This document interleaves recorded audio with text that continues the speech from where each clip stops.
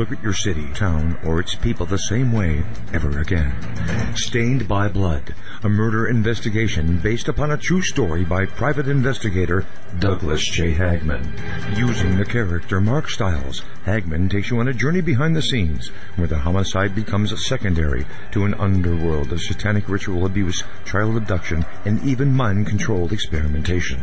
A world dismissed as conspiracy by those who want to keep its secrets hidden, exposing the dangers, denials, and deceptions. For 5 years, a brutal killer remained on the loose, free to kill again. As Mark struggles to navigate the maze of bizarre twists and untangle a web of deeply hidden secrets kept by some of the most powerful and influential people in his community and beyond. You may never look at your city, town, or its people the same way ever again. Stained by Blood. Order your copy of this engaging novel today at HagmannandHagmann.com and click on the link. Stained by Blood.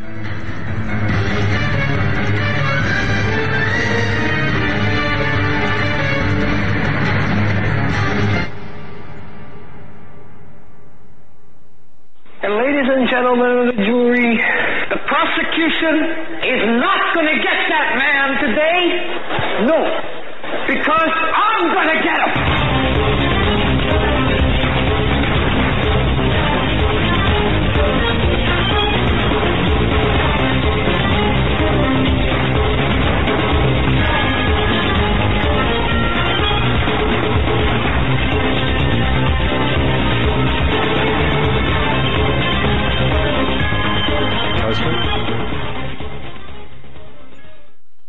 And welcome to this episode of the Hagmann Report. Did it again, folks, right there. Did you see that little ear flop? Yeah, welcome to this episode of the Hagmann Report. We're coming to you live from our radio and television studios located here in beautiful Northwest Pennsylvania. See what happens is right before the show. The last couple of nights, man, it was like, holy cow, I can't. Thanks. And even Joe brought this over for me, the laptop. It's like I have not been able to get myself plugged in here. Well, you know how that goes, right? You know, have mercy on me. Anyway, I have to turn this volume off here. So, okay, there we go. All right, there. Otherwise, it'll sound like a ping pong machine, or a pinball machine. Anyway, folks, we broadcast live Monday through Friday, 7 to 10 p.m. Eastern Time, of course, right here on Global Star Radio Network. That's our flagship station. And links to watch us live, links to BTR, links to, which is Blog Talk Radio, links to our other audio and video venues can be found at HagmannandHagmann.com. That's HagmannandHagmann.com. I want to welcome everyone from around the world listening. You'd be hard pressed to believe that this is a worldwide broadcast, especially with Joe. Hang on, see, I had to grab a wire here. So those watching on YouTube, see, I had to grab. Thanks for that. Thank you. All right. Are we done, or are we done with show prep? All right. Hey, talk among yourselves, guys.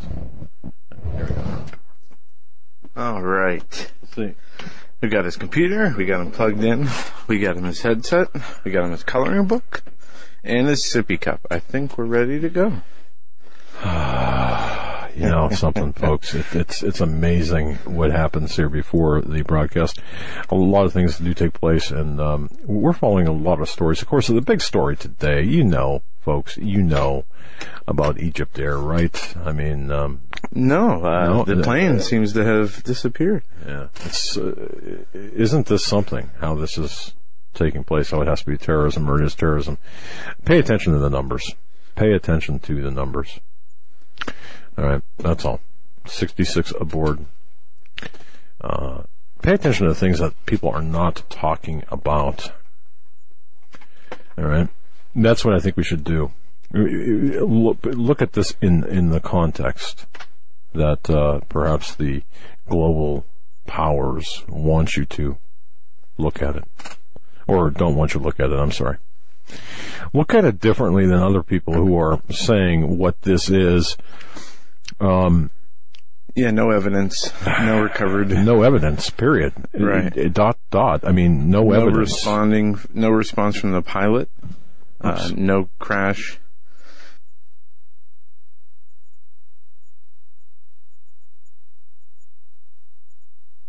something that,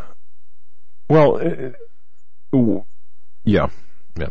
It's too early. And you watch, we had two television networks on, and this is pretty much all day long, and all they do is speculate.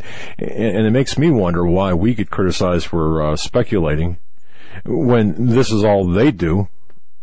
Come on. And they're supposed to be the corporate the corporate media who've got all the contacts and all the answers, and all they're doing is speculating. Oh, this could have happened, that could have happened. And hour after hour after hour and hour, it's ridiculous. We don't know what happened. We really don't. But we know it's not good. Was it terrorism? I don't know. Do you know? I mean, can you say for sure? Chances are it was, but something bad happened. We can say that for sure. Egypt Air Flight 804, right, an Airbus 320 with 56 passenger, 10 crew, went down about halfway between Greek island of Crete and Egypt's coastline, or around 175 miles offshore. Egyptian and Russian officials said it may have been brought down by terrorists. Yeah. That's where they come in. The plane made a 90-degree left turn, then a full 360-degree turn to the right, plummeting from 38,000 feet to 15,000 feet, disappearing from the radar at 10,000 feet. And there were no reports of any stormy weather at the time. Egyptian and Greek authorities in ships and planes are searching for the suspected crash area. Throughout the day, traces of airliners or debris have been found, but in an updated report, those were not related to the airline. So explain that to me. Malaysia, Flight 17, maybe? Hey, we found aircraft debris. It's not the right crash. You missing any? Yeah. Well, gee, do you think we can, folks, do you understand why? I mean, I am just, I guess maybe that's why I'm a little bit torqued today again. You just listen to these so-called experts talking about all this stuff on TV and the radio, and no one has a clue. I would definitely, like I said, look at the numbers, look at the times, look at the number of people, look at the flight numbers, look at everything. Think outside the box, because you got enough inside the box thinking with all these commentators, or just very commentators in the news. So it's my speculation is better than yours, right? But I would say that there's something afoot here, in a leg and an arm, but something definitely afoot with respect to this Airbus 320, the Malaysian flight as well, which is just gone as well. People presume it's crashed. Well, presumptions, like assumptions, they're a dime a dozen. The head of Russia's top security agency, Alexander, what was his name? Bortnikov, I believe it is. Bortnikov, said that, in all likelihood, was a terror attack. Well, it's interesting because a murder takes place, or we'll say somebody disappears, and there's charges of murder lodged against a suspect, right? But there's no body. Without a body, it's not impossible, and of course it's not impossible. You can certainly get a murder conviction without a body. However, the body would support the conclusion and hence the conviction, because otherwise it's all circumstantial. And this is nothing, the media is going to have nothing else but purely, I'm not even sure it would rise to the level of circumstantial evidence in this case. So the other thing too, are you telling me, and Joe, this is something that I really, I was really thinking about too when I was listening to the radio and television.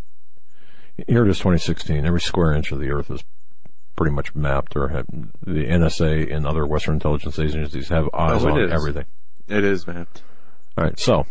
I mean, this story, and I'll let you ask your question, but just this story says it alone. The FBI wants to keep the National Biometric Database a secret, and their intended goal, it says in here, is once the collection of biometric becomes standardized, it becomes much easier to locate and track someone across all aspects of their life.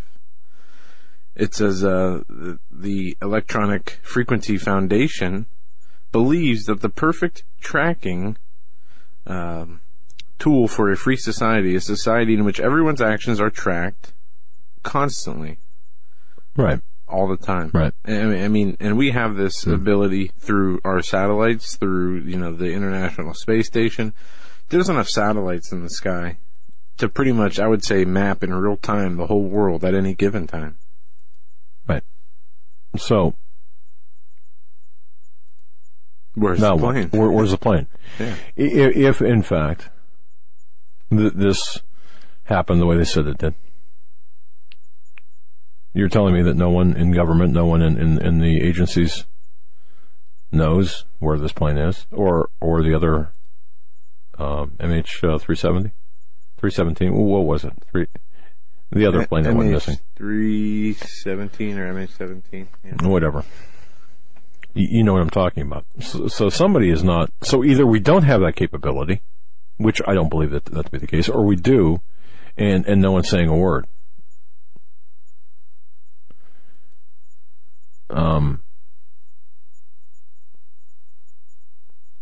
How would it be where if somebody said, well, the plane is broke up into 1,000 pieces, over this location?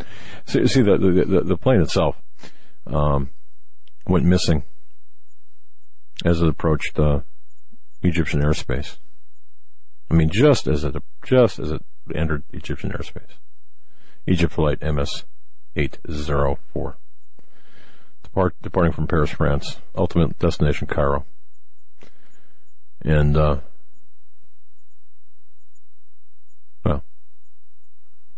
that's all really we can say. 66 people aboard. Reportedly, it did at 90 and then a 360, and it did drop down in altitude a whole bunch, 15,000 feet, and then it went off the radar. You'd think too that if terrorists did do this, they would certainly somehow get their point across that they did this. And second of all, why right there? When we look at incidents, we look at crimes, we look at things that take place, we ask why a lot. Well, first of all, motive. What's the motive? If this is not to strike fear into people, then what's the motive? If there is, for example, this is a terrorist attack, we know what the motive is, I guess, but we also have to look at why at that moment in time. Why not as they departed Paris? They could have done a whole lot more damage over land in Paris than they could have done in the middle of the Mediterranean or in the Egyptian Mediterranean there, or that area near Egypt. So why at that moment? What happened? The co-pilot was talking. Who was on board too? Was there anybody of any significance on board, whether it be in the governmental or everyone, private sector? Every innocent victim on that plane is of significance. But if you're asking about, right? If you're asking about, public in the public eye, either via politics or I don't believe that they have. I don't believe so, or at least not that I've seen. Nothing with any degree of reliability. Okay. And yeah, you have to ask the question, why that plane? Why that time? As you said, a plane crashing, blowing up in midair over a major city would do a huge amount of damage. And this particular plane had a lot of miles on it, or a lot of I guess miles. A lot of miles on it before it went missing. I mean, it made a number of hops across Europe prior to this. We should close the investigation now. Yeah. And if you look at the way Egypt handled the Russian downing, or the last crash that Egypt, the air crash that Egypt was dealing with, I can't remember if it was 2-3 years ago, 4 years ago now. I think it was a Russian plane, or there was a contingent of Russians. I don't recall the name or the number of the aircraft, but Egypt was responsible for the investigation. And it took them 4 months to admit something very obvious, and that was a terrorist attack. On that occasion. Here, they came out with, it was terrorist, most likely terrorism related. And end of story, basically. Mm-hmm. So there's something really wrong with the events, all of the events. What is wrong? I don't know. We don't know. There's a whole bag of speculation out there. There's an interesting piece from the Hollywood Reporter about legendary editor Harry Evans. He has come out to say that the media today is deeply polluted. He's a 92-year-old. Explains how he was fired by Rupert Murdoch, why the New York Times and Washington Post lost their influence, and it goes on and on. But he gets into how the American media has been taken over by some of the most powerful interests in the country, both public and private, and how what we're seeing in Europe, the restructuring of laws over there have launched a new wave of non-investigative journalism, I guess putting investigative journalists under a microscope. But he talks about how that the complicity between the media and the titans of politics, business, and economics control what content goes out over the media, and how Big Pharma has made its way into that arena, and speaks on other issues that affect the media as well, and the influence of the media, and is calling out how liberal and how left-wing it has become, and how far from common sense it is today. Mm. I mean, he takes it to task, and he breaks it down. It's a pretty long article for those of you who want to read it. But basically saying, what we all know. The news seems to be just entertainment. Of course. It does not have an educational value. It does not add anything to your life except information that is usually false and purpose-driven, lying purpose-driven information to get you to act in negative ways or feel negative about certain situations, people, or stories. And we know that. Uh-huh. But this is just another person who's been around a long time and has been in the business himself for a long time, confirming what we already know. Folks, why don't you invite people into your circle to watch this program, to listen to it on Global Star or BTR.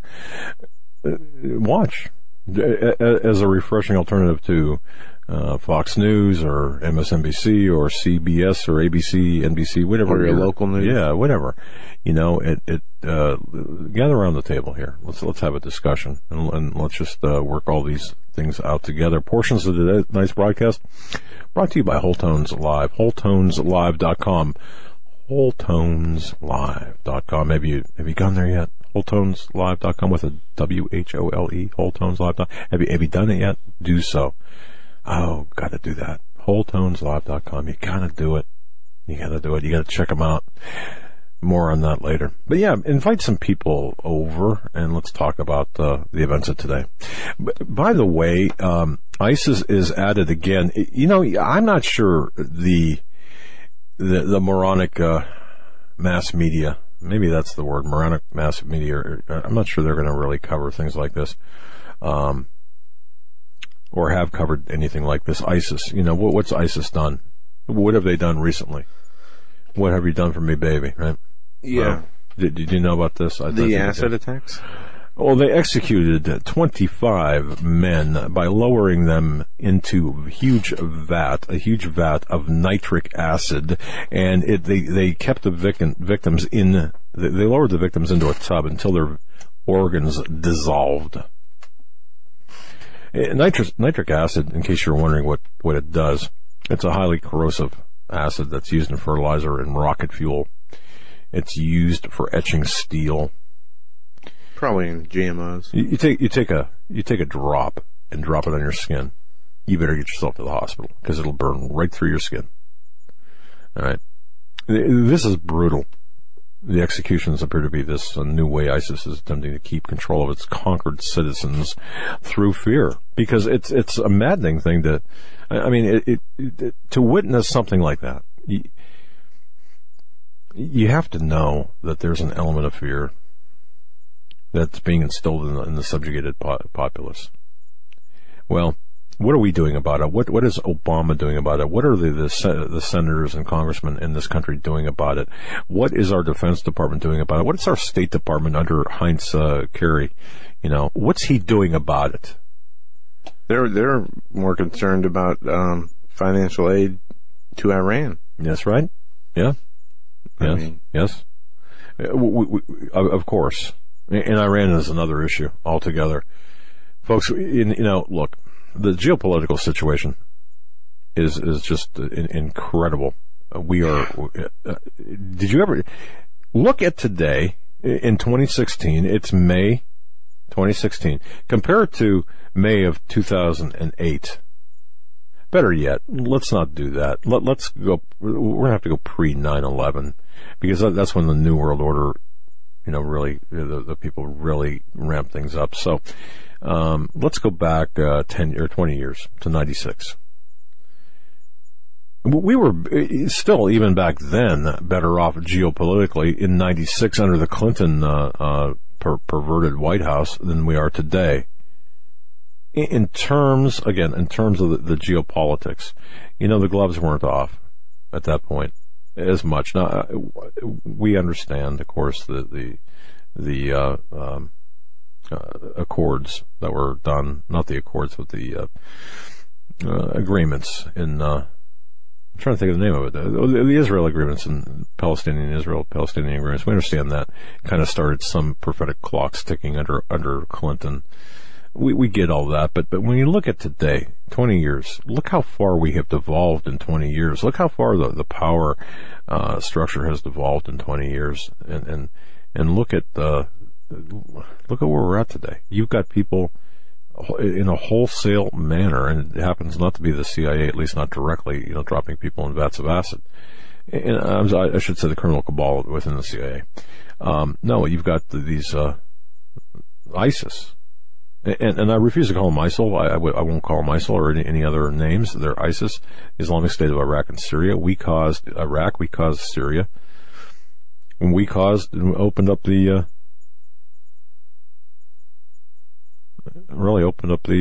floodgates.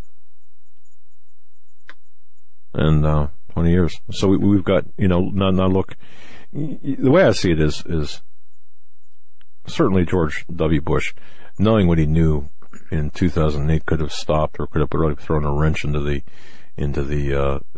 selection process of Barack Hussein Obama, perhaps slowed things down. What are all these presidents at the end of their term? Are they neutered? Are they done? Are they used up? Are they flushed out?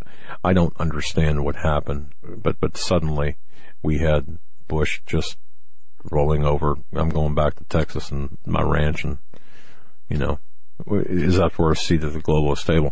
I guess I'm trying to understand, in 20 years, there's got to be such high-level complicity within the federal government and within the various organizations that has allowed this progression of events to take place, this fast progression take place. Because think back to 96, and most people who are alive listening to this program in 96, most people can relate to what was going on 20 years ago, right? I mean, versus today. Are we any better off? No, not at all. So, all right. Here's an example. State Department misleads Congress on extent of anti-Israel bias at United Nations. This article from the Free Beacon talks about how the State Department used misleading statistics to make the United Nations Human Rights Council seem less anti-Israeli than it truly is.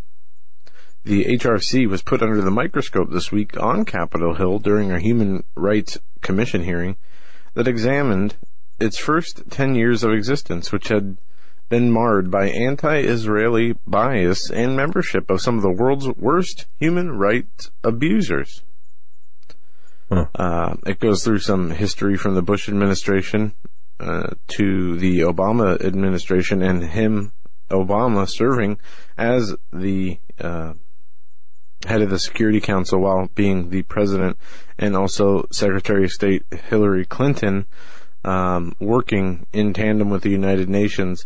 Now 7 years later, the State Department is trying to prove that the 2009 decision has improved the Council and made it less anti-Israeli, and that is some of what they have covered up was from 7 years ago. But now they are saying that the United Nations Human Rights Council is just full-blown anti-Israel. The people who speak there, the people that they invite there, all have one thing in common. They don't want Israel to exist, and they state that they are war criminals and that the land needs to be divided amongst Israelis and Palestinians. Now, this is from reports and publications that have been put out, guidance documents to, organizations like the Bilderberg Group or the Trilateral Commission, reports in here.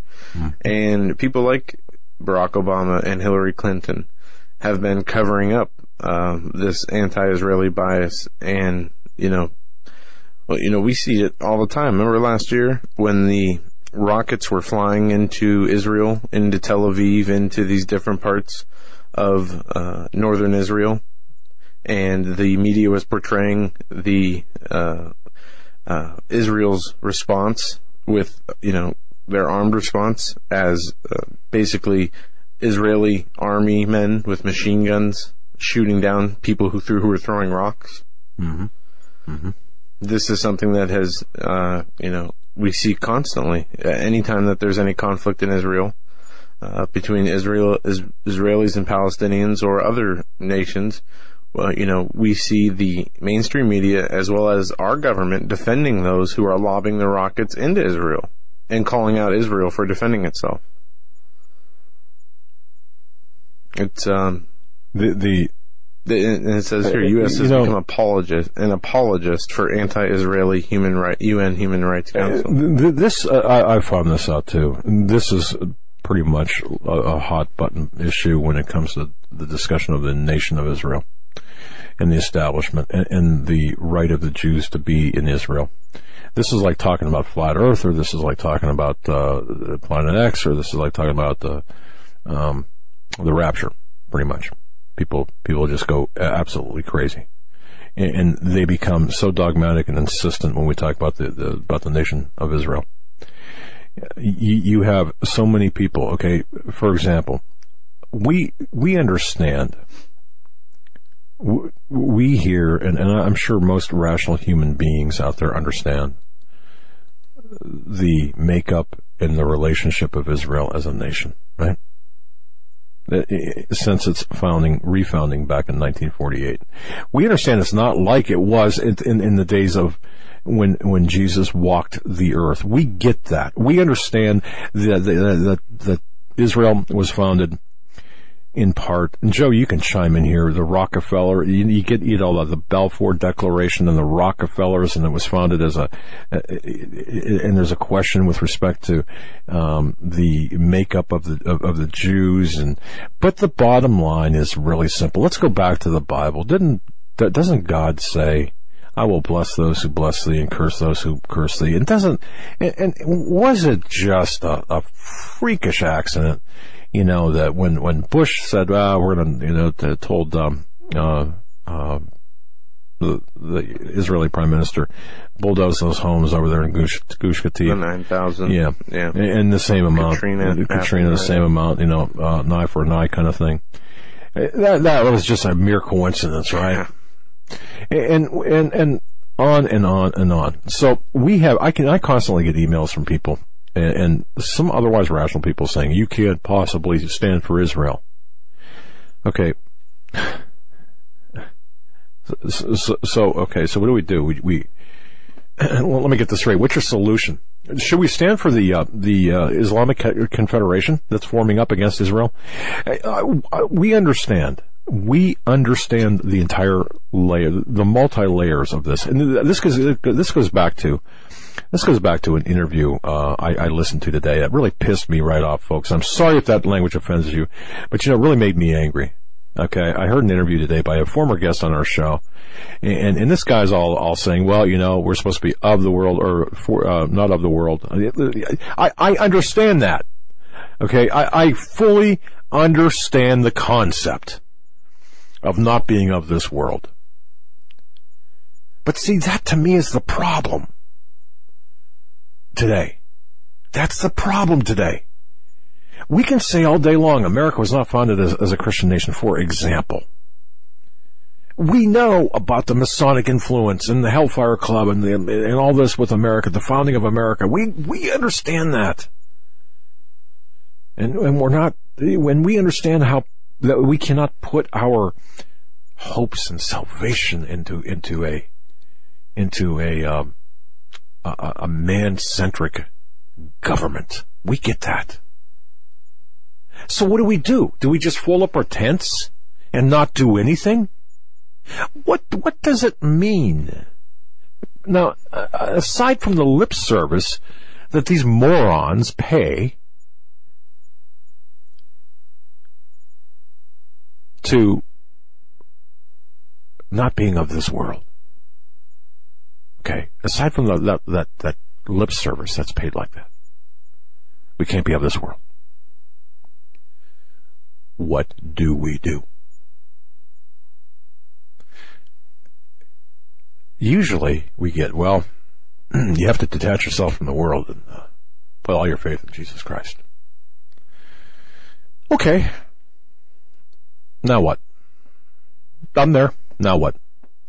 Well, you have to detach yourself from the world and put all your faith and pray and be of God and of the Lord and immerse yourself in the Word. Okay. Now what? Well, you just got to do that. Okay. Now what? You see, now you be the example. I got neighbors over there starving. Then you feed them. Okay. Well, wait a second. We have a situation here within our community where we can enact a change of our school board that will actually kick out a few Satanists within our school board if we assemble together a group of people and act, and get them kicked out through petitions. Is that allowed? Am I allowed to do that? Or is that being too much of the world? Because I don't want my grandchildren going to that school and being indoctrinated in paganistic, satanic, ritualistic, Islamo-loving BS. Well, so you're missing a part of it. We are in the world, not of the world. I understand that. So, okay, I'm in the world now. Okay, so what do I do? Spiritually, we're supposed to be withdrawn from the world. We're not supposed to be tempted or engaged. I understand that. Well, then you take your action, you be the example that Christ set, and you, in your obedience and in your faith walk, you act on that example. You try to be the example that Jesus set, loving your neighbors, feeding the orphans and the widows. Yes, trying to remove evil influences in your community. That is not being of the world. That is trying to rid the world of evil. Jesus was not of the world. Look what he did in the world to change it. But, okay. And, people can't use the excuse of not being and of the I world. I happen to see in the when you brought this thing over, it was already pumped up on this chat thing. I see, well, these people are bitter. I'm bitter. Yeah, you're doggone right I'm bitter. I am watching my grandchildren being taught pagan crap. I am watching as businesses around me succumb to this political correctness crap. I am watching, and I'm watching Christians, wait a second, but I'm watching self-proclaimed Christians not do a doggone thing about it. And they're saying, we can't be of the world, we're just gonna sit here and pray. Because we can't get involved in that. That's part of man. Okay, then wait a second. God has given us the gift of life, and don't tell me I'm bitter.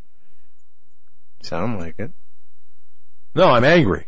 There's a difference between being angry and bitter. I'm angry because the reason for our current state of affairs, I don't care if it is World War IV, III, whatever you want to call it, or I don't care whether it is the domestic problems that we have encountered, or we are encountering. I don't care whether it's the Islamic alien invasion, or if it's abortion, or if it's the acceptance or the forced tolerance of homosexuality and abortion. The reason we got to this point is because the churches have been absent, they have not kept to what they're supposed to be doing. And that means standing up and saying, no, not here, not today. And the men of morals and integrity have not stood up and stood in the gap. They have allowed this to happen. I have allowed this to happen. And yeah, I'm angry at me too. But see, it's the people who preach, or not preach, I'm sorry, that's the wrong word. It's the people who adhere to a doctrine of, well, you're being of the world. What does that even mean? To them.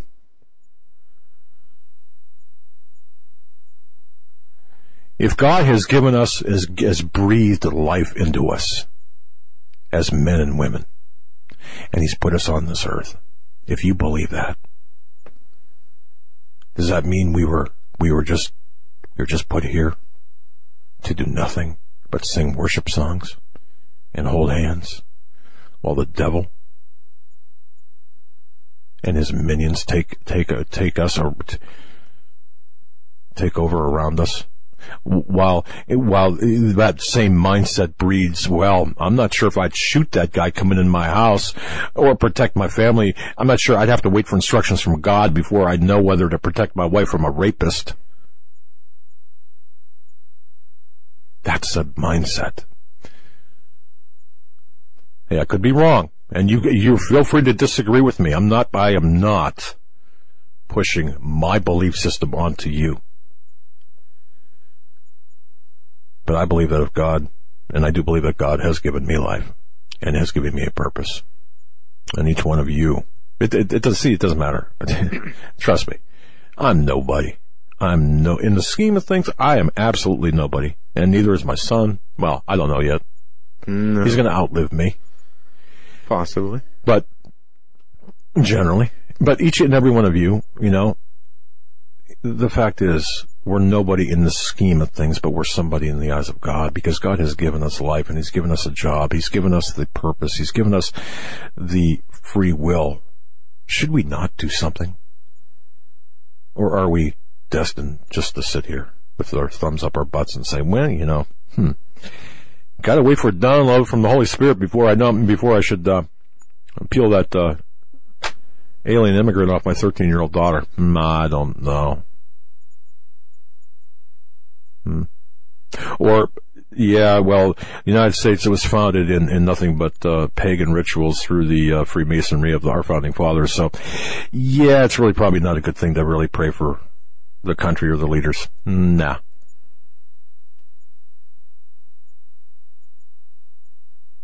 And by the way, here's what we're going to do. If you happen, this is, here we are operating this radio station or radio program, and get an email, maybe. Let's talk hypothetically here, because I don't want to talk any other way than hypothetically at the moment. Get an email or a series of emails saying you can't talk about this, because if you do, we're going to look into taking you off air. Why do you think, do you think I would shut up at that point, or do you think I'd be a little bit more verbose?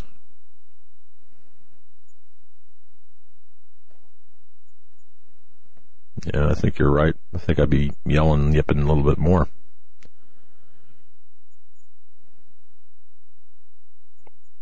So, anyway, you got a missing plane, and Rolls-Royce, and an emailer, wonderful emailer, Thank you. Hang on, I'll find you. I do want to attribute thanks where this is, or to who this is. Thank you, Kenneth. Kenneth writes, they let the cat out of the bag when 370 went missing. They claimed that the Rolls-Royce monitors all of their engines in real time in the event of an issue. They know exactly where they are at all times. Follow that trail. Kenneth. I believe that to be the case. Now, I don't know for 100% certainty whether that is the case. I believe that to be true. Based on my investigation and research of the prior incident, which really I believe was an Illuminati event, staged event. It was MH370. And that's right. That is, he is correct. At that time, there was discussion. In fact, some in the mainstream media that said that there was monitoring of engines in real time, Rolls-Royce specifically. Okay. The reason I mention that only is because in the whole scheme of news here, you've got that. You've got Sanders, you've got Clinton, you've got Trump calling Bill Clinton a rapist, basically. Go for it, Bill. Or go for it, Donald. And as I mentioned yesterday, it's not about Trump. Joe, do you believe it to be about Trump the man? I don't believe it to be about Trump the man. I believe it to be about the collateral effect, but collateral effect that Trump has caused. The result, the feeling that Trump has caused. It is Trump, but it's more than Trump. It's this revolution of thought. Now, is that a good thing? I think it's a two-edged sword. Let's talk for a second. Because remember the Weimar Republic, and for those who don't know what the Weimar Republic is, it was pre-Nazi Germany. It was post-World War I, pre-World War II Germany, Weimar Republic, bang. They got smacked around. The Weimar Republic got smacked around from without and from within. Smacked around by the United States and the other countries as well in Europe, and made to pay for a war that they couldn't pay for. The punishment was incredible to the Weimar Republic, people of the Weimar Republic. So from within, they were also infiltrated from within, and that bred the genesis of Adolf Hitler. I mean, that started Hitler, the struggling artist from Austria. And anyway, so having said all of that, when you look at the events that led up to that, you see that people in Germany were looking for the savior, the solution in one man. And don't forget about the Christian churches who actually many who supported Hitler back in the day. All right. And I'm not going to get into the Jews in Germany. You can read about this and all of the various. I'm looking at this from a larger perspective, if you know what I mean. Do you see any events, or do you see any commonalities between the Weimar Republic and current day America? I don't know. And that's not to disparage Donald Trump. No. But what I want to caution people, the cutting edge of the sword I'm talking about, the double-edged sword, is the fact that once you put in a Donald Trump, and once you elevate him to a deity status or a savior-like status. Now, I'm not saying that people are doing that. I'm just saying once you elevate him to a status where he can save the world, he can get out, he can get us out of this mess that we're in. We are into some trouble there, because the change does not come from the top down. It doesn't come from the executive branch down to the mobile home parks of Topeka, Kansas, and to the campgrounds of Lake City, or to the subdivisions of Clark County. No. It comes from the bottom up. It comes from the people, the churches, the men, especially the men of today and the strong women of today. But the change has to come from the bottom up. Because if it comes from the other way, it can be and has been and will be polluted, corrupted, twisted. Because that's where the Saul Alinsky playbook comes in. That's where the Cloward and Piven playbook comes in. That's where the Tavistock Institute has really captured and controlled our nation. That's where the Bilderbergers and Trilateral Commission are most active from the top up, but they can't fight everyone on the bottom. And I said all of that just to say this. I just believe that, I believe that, yes, as a nation, we must be more God-fearing, more moral, more humble, more repentant, every one of us, but both as a nation, but as in every individual. I'm not sure. How did I get off on this? I took a left turn somewhere. What was I talking about? Eric, what was I talking about before this? I don't know. I covered a lot of ground, but do you see? Well, it was about living in this world, okay? And I understand. I understand. And thank you, Claudette. Email. The Word of God says we are to occupy till it comes. That means we take authority. You know, is it really that difficult? When you think about it, do we have to be these really deep expositors, biblical expositors, to really get the gist of what we are to do?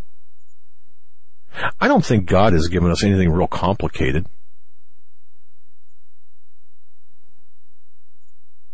I think we have to sometimes develop a mind like an 8-year-old or a 6-year-old or an innocent child, perhaps is the better statement, and put our faith and trust in God, in His Word. It doesn't have to be complicated. Now, we are free to conduct the research and such of the Bible, but it's simple, right? It's really simple. And I do believe studying, research, getting into Genesis, getting into all of this, I believe that sharpens and in fact helps our faith, but it's not a salvation issue. I mean, it's not something that, but Claudette said it all. We're to occupy till He comes. And that means, yeah, we're here, we're on terra firma, we're of the world. Okay, so let's see if we can change, save some souls. Because if we do nothing, who are we helping? Steve has a good line, and I see him, sometimes people really are critical of him, and once in a while he'll send out an email to someone and say, he'll say, who have you brought to the Lord or helped bring to the Lord? To his critics. Now, I've never really said that or typed that or said that at all, because I'm not sure if I ever, I don't know. But isn't that what it's all about? I mean, in the final analysis, isn't that what it's all about? So do we do that by doing nothing, or do we do that by being silent, or do we do that by not engaging? I don't think so. I think we have to engage. You don't want to. It's uncomfortable. My goodness, isn't uncomfortable. You want to really suck at a party? Go out to the party and say, boy, I really don't believe in that lifestyle, you two living together. How do you like that? You want to be the life of a party? The next barbecue you have here, summer's coming up, so go out and have a barbecue. And here comes John and Steve. Just got married.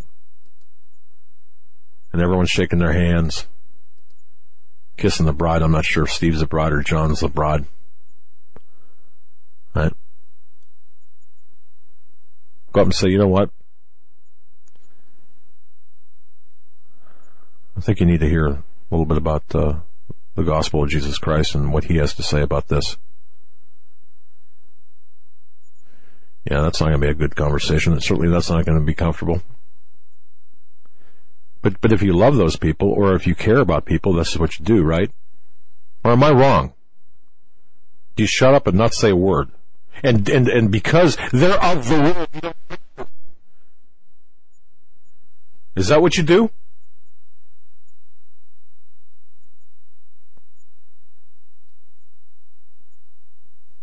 I think if you love them, yeah.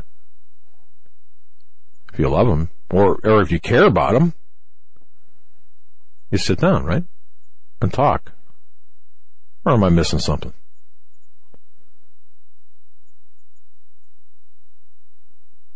Jump in. Am I missing something, Joe? about you?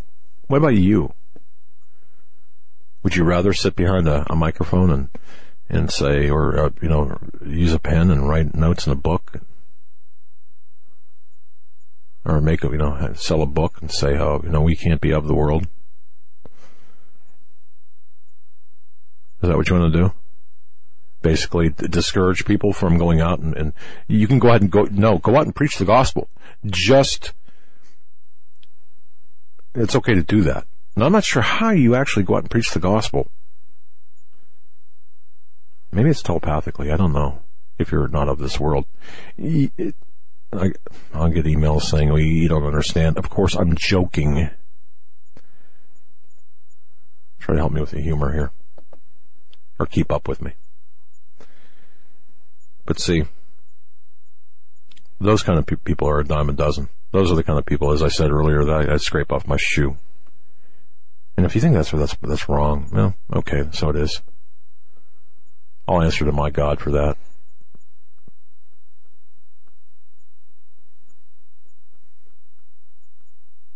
See, the reason I'm like this is I'm not sure how many more days like this I've got to go. No, I don't know anything. But I'm not so sure I don't know how many more days I have to talk like this. I'm not so sure how many days you folks out there know how long you have to listen. I was talking to Steve Quayle. He said, "Look, man, I'm not so sure how much time we got." No, the world's not going to end. No. But maybe this is. Maybe our ability to talk like this is.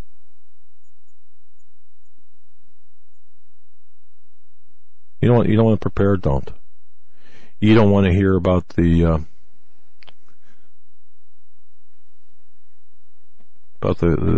way things are. You don't want to hear about the perversions and what we can do about them. You want to just sit with your, in a closed door, in a closed room, because you don't want to be of this world. Then do that. But don't sell a book for $10 on $12, $15, whatever you're selling it for. Don't do that. Don't do that. It's being of the world.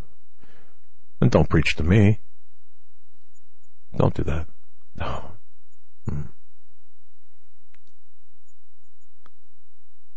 Don't tell me either that I shouldn't do that. Because I wouldn't presume to tell anyone out there that either. I think Joe's a little bit hacked off. I know he had no clue what I was late to the studio. I bumbling around. He had to give me a bib and actually put a newspaper underneath my chair. And I'm kidding, of course, but at least half of it. But I didn't tell him what I was going to hijack the show. Well, the hijacking has come to an end because the next 2 hours we will be joined by author Daniel Holdings. He's also a radio show host. He's coming out with a new book, As the Darkness Falls, Part 2, and we're going to be talking about his first and his new book. Also, my father will be a guest on his radio show.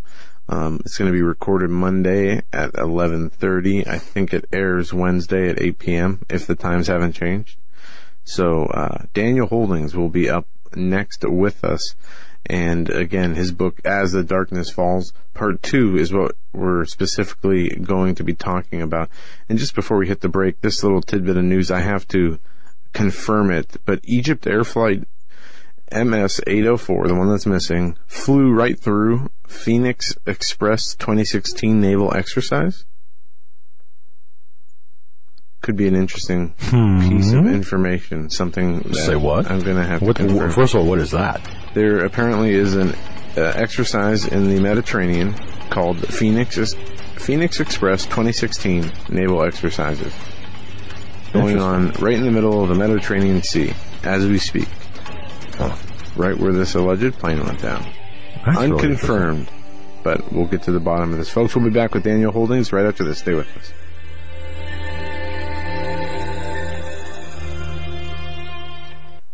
This is the Global Star Radio Network. Look at your city, town, or its people the same way ever again. Stained by Blood, a murder investigation based upon a true story by private investigator Douglas J. Hagmann. Using the character Mark Stiles, Hagmann takes you on a journey behind the scenes where the homicide becomes secondary to an underworld of satanic ritual abuse, child abduction, and even mind-controlled experimentation. A world dismissed as conspiracy by those who want to keep its secrets hidden, exposing the dangers, denials, and deceptions. For 5 years, a brutal killer remained on the loose, free to kill again. As Mark struggles to navigate the maze of bizarre twists and untangle a web of deeply hidden secrets kept by some of the most powerful and influential people in his community and beyond. You may never look at your city, town, or its people the same way ever again. Stained by Blood. Order your copy of this engaging novel today at HagmannandHagmann.com and click on the link. Stained by Blood.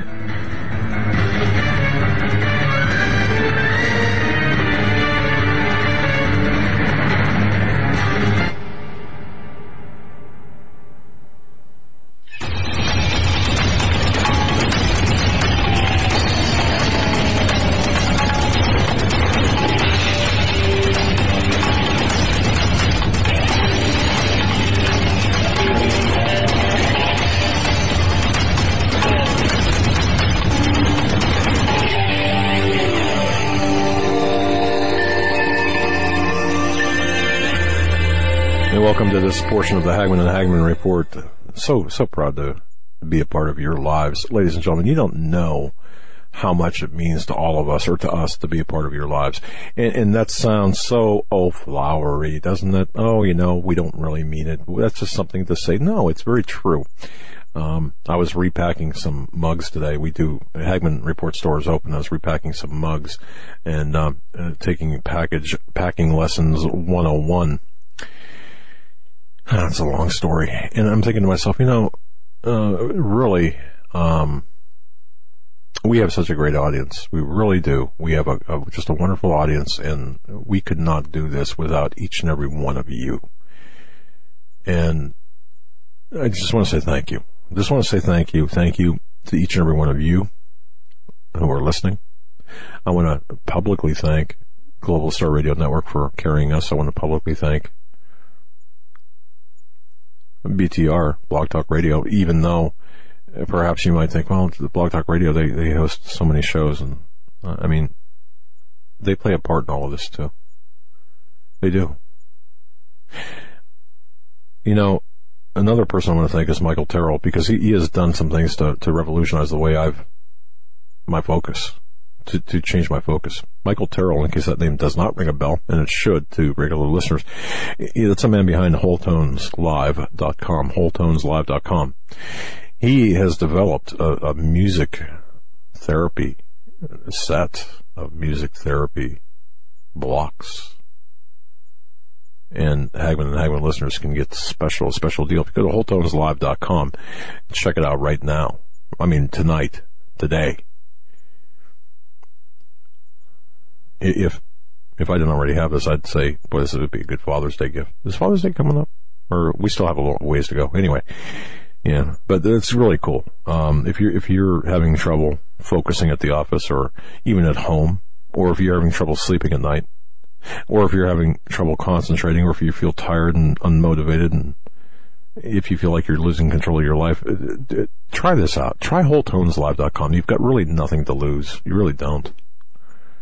They've got these amazing musical tones that are found to relieve stress and promote healing and to break negative cycles. Now, this is not New Age, and I get very tired of people who ascribe New Age to biblical things, only because that tells me the shallowness of their intellect when it comes to these kinds of things. Because God made me, God spoke the world into existence. There's a frequency of our world that's not New Age, that's just biblically based. Let's use those, and Michael Terrell found a way to use those, to put those together, to compile these frequencies for just that, for the healing and for the stress relief. That's God. I mean, that's really divinely inspired. Folks, you can get started today. You can listen to a free sample of this amazing music that heals and inspires at wholetoneslive.com with a W, W-H-O-L-E, toneslive.com. We have gotten so many emails, and I'd recommend too, if you are so inclined, to email Michael Terrell from Whole Tones Live and say, hey, this has helped me in this way or that way. Give him some feedback. He's receptive to it. But we've gotten many happy people who have written us. And again, we had Michael Terrell on our show, and if you want to know really the intricacies of whole tones, you can go back to those particular shows. He explains how the music was inspired by the music frequencies of King David. Folks, go to the website, wholetoneslive.com, wholetoneslive.com, download a free sample, and then go on and definitely order from there. That's wholetoneslive.com with a W, W-H-O-L-E, toneslive.com. Get it today. Absolutely. Tonight and now we are joined by author and radio show host Daniel Holdings. Go to danielholdings.com. You can get all the information about his books. He's got a package deal. He's got I believe the latest book, As the Darkness Falls, the second edition is coming out. He also has a book, 3 Days in the Belly of the Beast, the first episode in the Cooper Chronicles. And he has put together some fascinating work, writing fiction novels based on actual current events and what is unfolding in the world. Faction. Yeah, faction, because a lot of what he's written as fiction, not only in the first edition of the book, but in the second edition of the book, are coming to pass. Daniel, I think the last time you were on the show was last October 2015. It has been a while. It's great to have you back on the show. How have you been? I'm doing good, guys. Thank you so much for having me back on. It's always good talking to you. And yes, As the Darkness Falls has just been re-released in a second edition just last week. I feel like I'm coming out of a dark cave. It almost took longer to do the second edition than it did to pin the first edition. So it feels good. It's freed me up to do some other things that I've needed to do. But I did catch the tail end of your first segment there. And Doug, I want to say to you, let the hijacking continue. Because I thought that your comments were so right on. It's particularly when you said I, meaning you, don't know how much longer I have to tell you these things, or how much longer you have to listen. And so, guys, one of the things about going back over As the Darkness Falls, it makes me very cognizant of the time we were in. Because when I initially wrote that book in 2011 and it came out in 2012, the Lord just did a download on me. He gave me all this stuff, and I thought it was fiction. I mean, yes, I saw things. I had visions. I had dreams. People had visions and dreams, and He took me to some other scientific research, and I put them all together in this nifty story. And then stuff, as you said, Joe, started coming true. And so that really, coupled with what happened out of the first book, because there was stuff in the first book that came true, I began to understand that these books were larger than just myself, larger than just a story. That the Father was trying to get His creation's attention. Okay, that was in 2011, 2012. Now fast forward to 2016.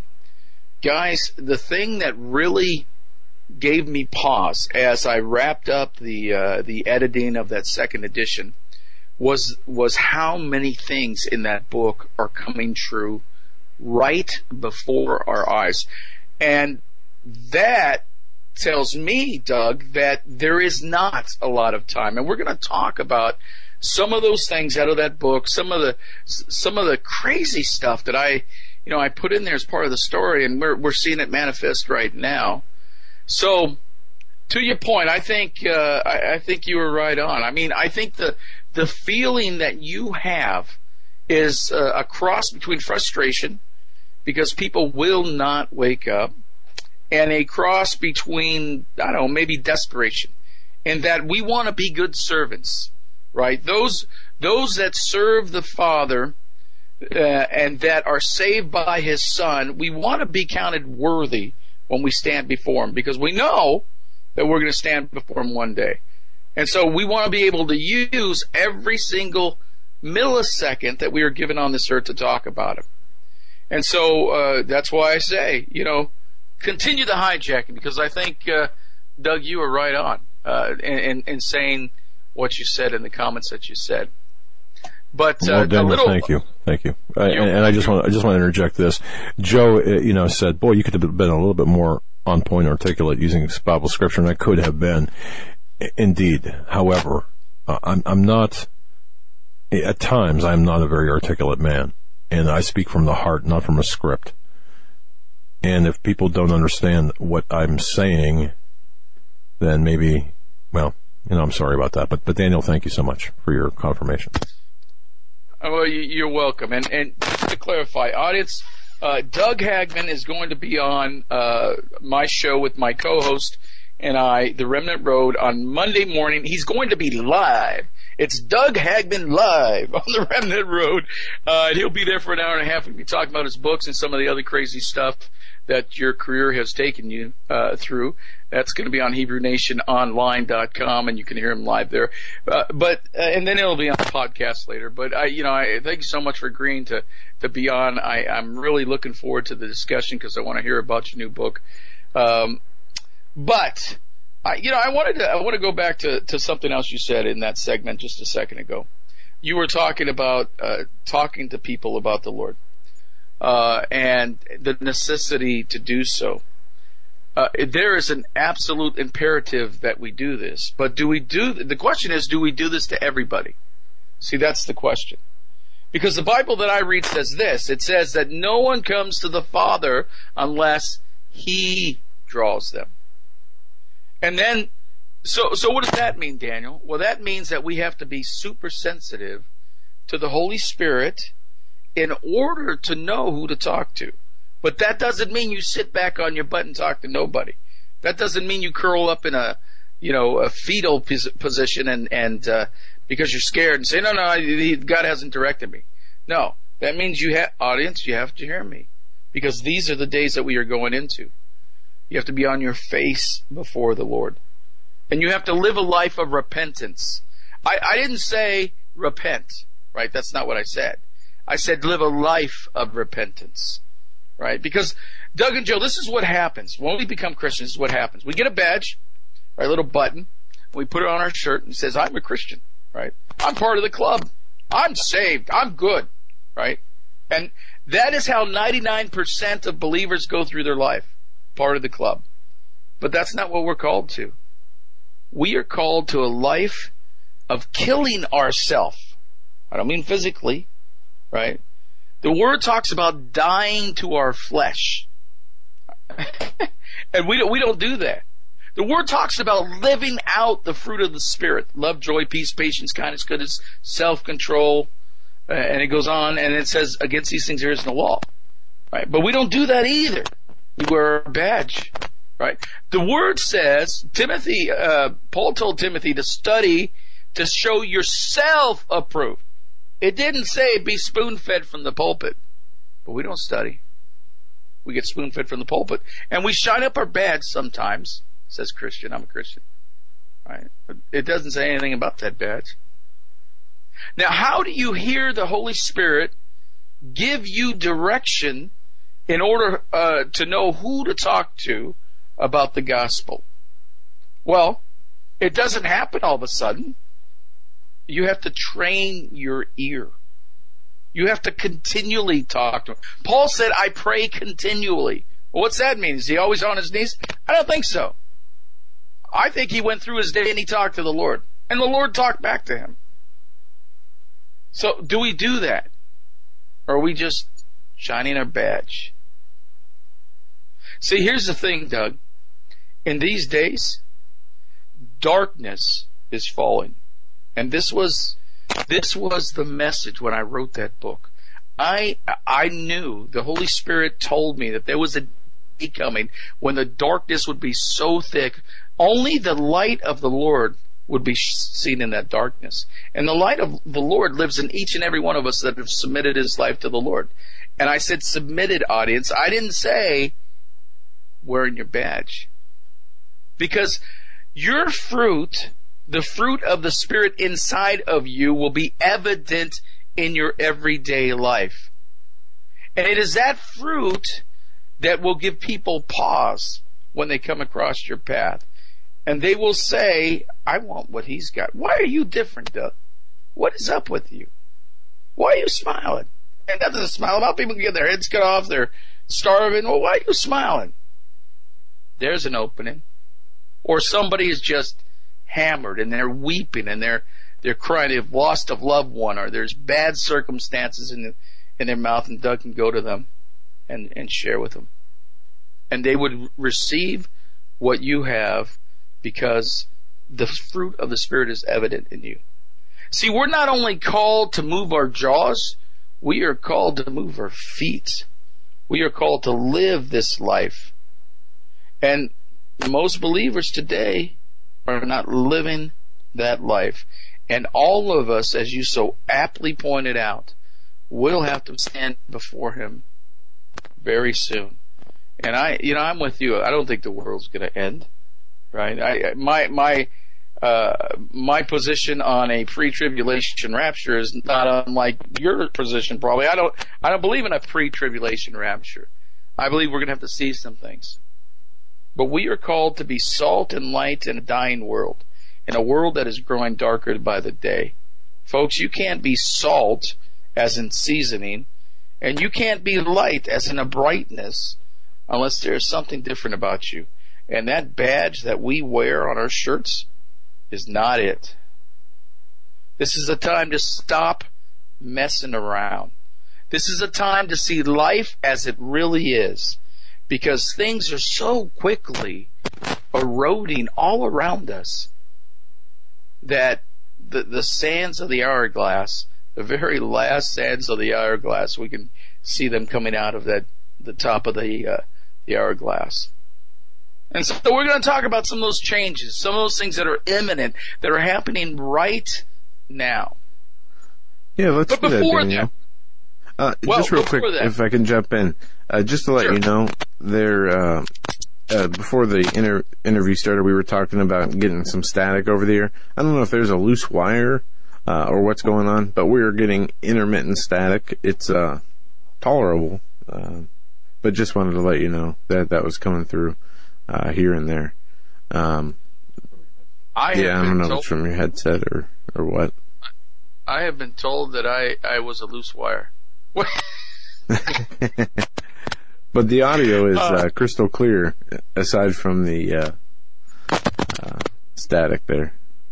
That is really strange, because one of the things I just did is when you lost me for a second, you didn't even notice I was gone. Todd took care of it, but I'd switched ports because I wondered if it was the other port on my computer, that it was the port on my computer that was causing this.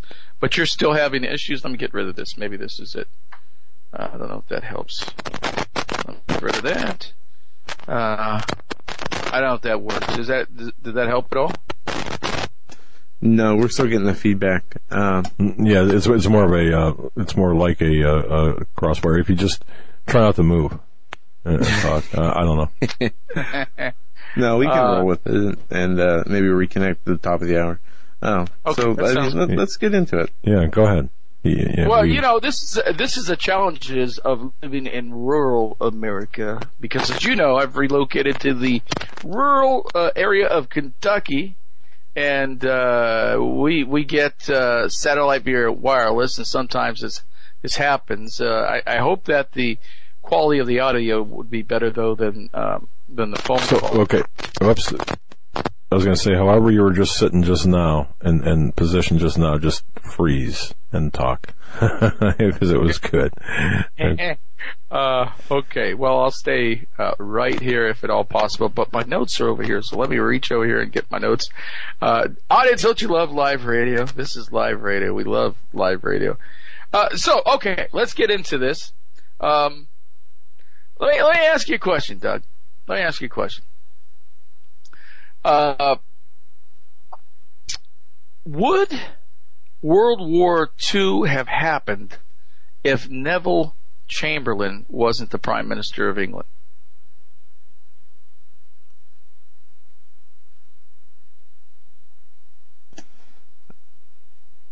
And I just asked the question to my dad as he had to re-hook up his Would World War II have happened if Neville Chamberlain? You know what? That's an excellent question, because I believe it would have, because to me it's never about one man. It's about, well, it's about a number of things, but in that case, as it is today, it's about God's prophetic time clock.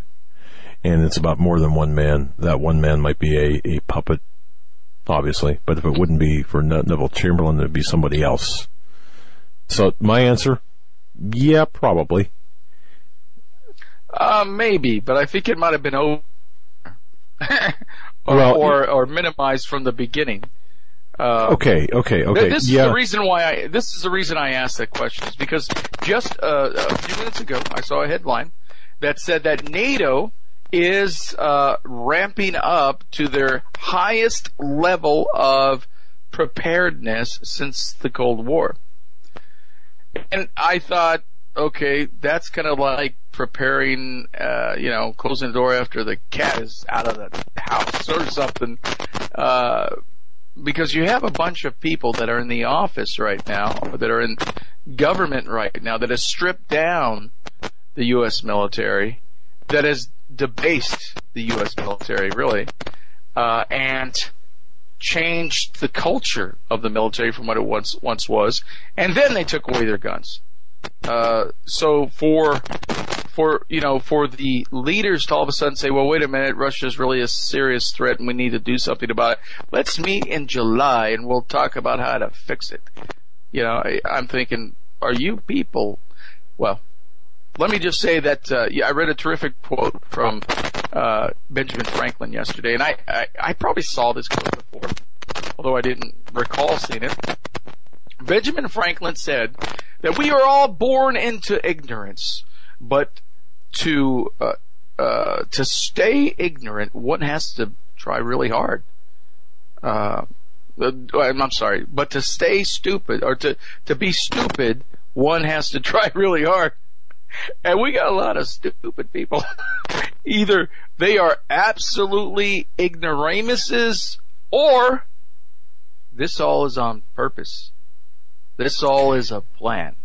You know what, Daniel? I believe that we are being orchestrated into this, because when you look at U.S. troop levels and their deployment across the world, this 2016 Index of U.S. Military Strength that came out from the Heritage Organization. Now, numbers are numbers, okay? So whether it's Heritage or some other or firm or group that brings them out, but when you look at this, the assessment of the troops in deployment tells me that this was a orchestrated and incremental reduction of forces to, pre or post World War II levels. I mean, immediately following World War II. There's a chart out there, and I can't put my hands on it right now, but our capacity, our capability, and our readiness have, in terms of U.S. military, are just incredibly low. And this I can ascribe to not just Obama, but the 8 years of congressional appeasement to Obama. So, yeah, interesting. Well, okay. Now, remember that word I just used, a plan. Is this stupidity or is this a plan? It could be a stupid plan, I suppose, but I happen to believe it is a plan. And the funny thing is, Why am I talking about this? Because in the As the Darkness Falls, I actually talked about the plan. And you might recall that. The plan that the elites had to bring about a new world order. And see, here's the thing. I was on another talk show yesterday, and I was asked the question, do I think that that the three big guys, Putin, Obama, and Wu, I think his name is, out of China, because of the superpowers, do I think that they actually talk to each other, or they really hate each other and they're just going to go after each other? Because another headline I just read, just before I came on the air, was that China warns the United States that they are ready for a confrontation, and they're talking specifically about the area in the Pacific where they are kind of flexing their muscles and expanding their territory and all that kind of South stuff. China Sea. Yeah, exactly. South China Sea. Yep. So, yep. And my comment to him was, come on, honestly, first of all, you think those guys don't talk to each other? And secondly, I said, I don't think for a second that those are the guys. I think those guys are puppets. But that's just me. I'm a cynic. I'm a, conspiracy nut. I think somebody is pulling the strings behind the scenes and really is in the end game to format this one world government that they are looking to come about with. But it's the Hegelian dialectic. They have to cause a problem in order to bring the solution. What's the problem? We're going to get into finances in just a second, but what's the problem? The problem is they are going to bring about war. They're going to kill off a bunch of people, and then they're going to come in like the saviors to fix everything. But the world that we will see after that will be far different than the world we have now, even in its damaged state that we see it now. So here's the point, that there is not enough time to be dancing around the subject of who Jesus is. There's not enough time. There's not enough time to keep your mouth shut. Honest, are you hearing me? Okay? Doug Hagmann, Daniel Holdings, Joe Hagmann, or anybody else that supposedly has a microphone cannot be at your picnic. They can't be at your outdoor barbecue. They can't be at your kid's soccer game. You can, if you call Jesus your Savior and your King. You can. So are you looking for the opportunity? Are you listening to the voice of the Holy Spirit say this? See, and look, people don't respond for the most part to preaching, right? They don't want to respond to preaching, but let's say that the couple that you were talking about, right?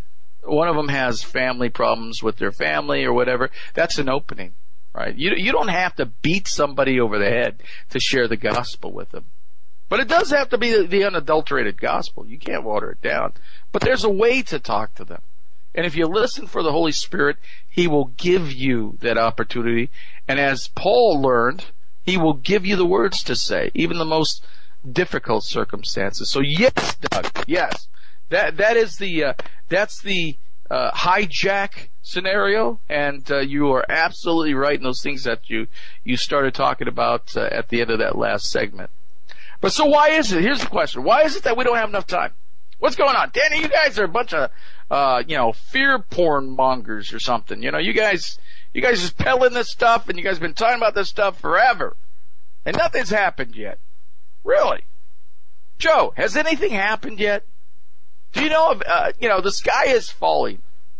Do you know if anything is justifies that statement that things are going south?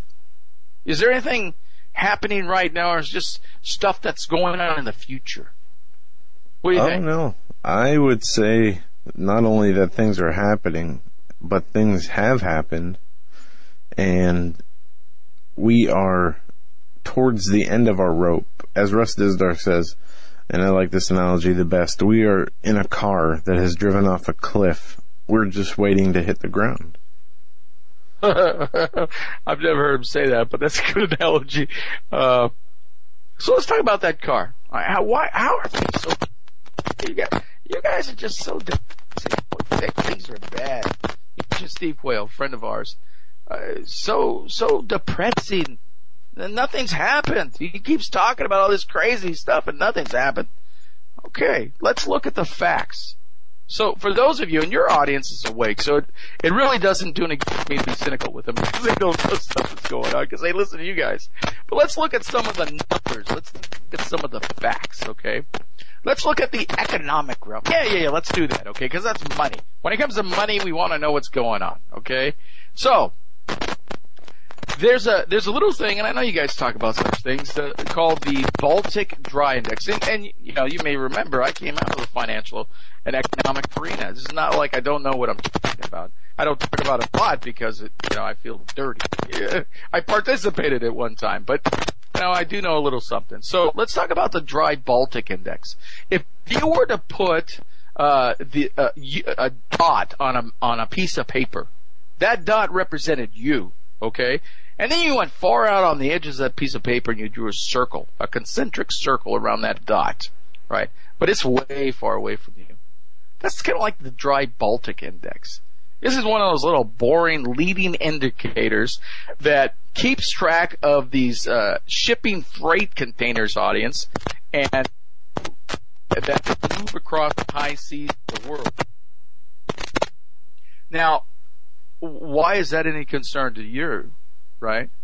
Well, they got a whole bunch, dozens and dozens and dozens of shipping freighters with empty decks, no containers on them, because they are not moving products.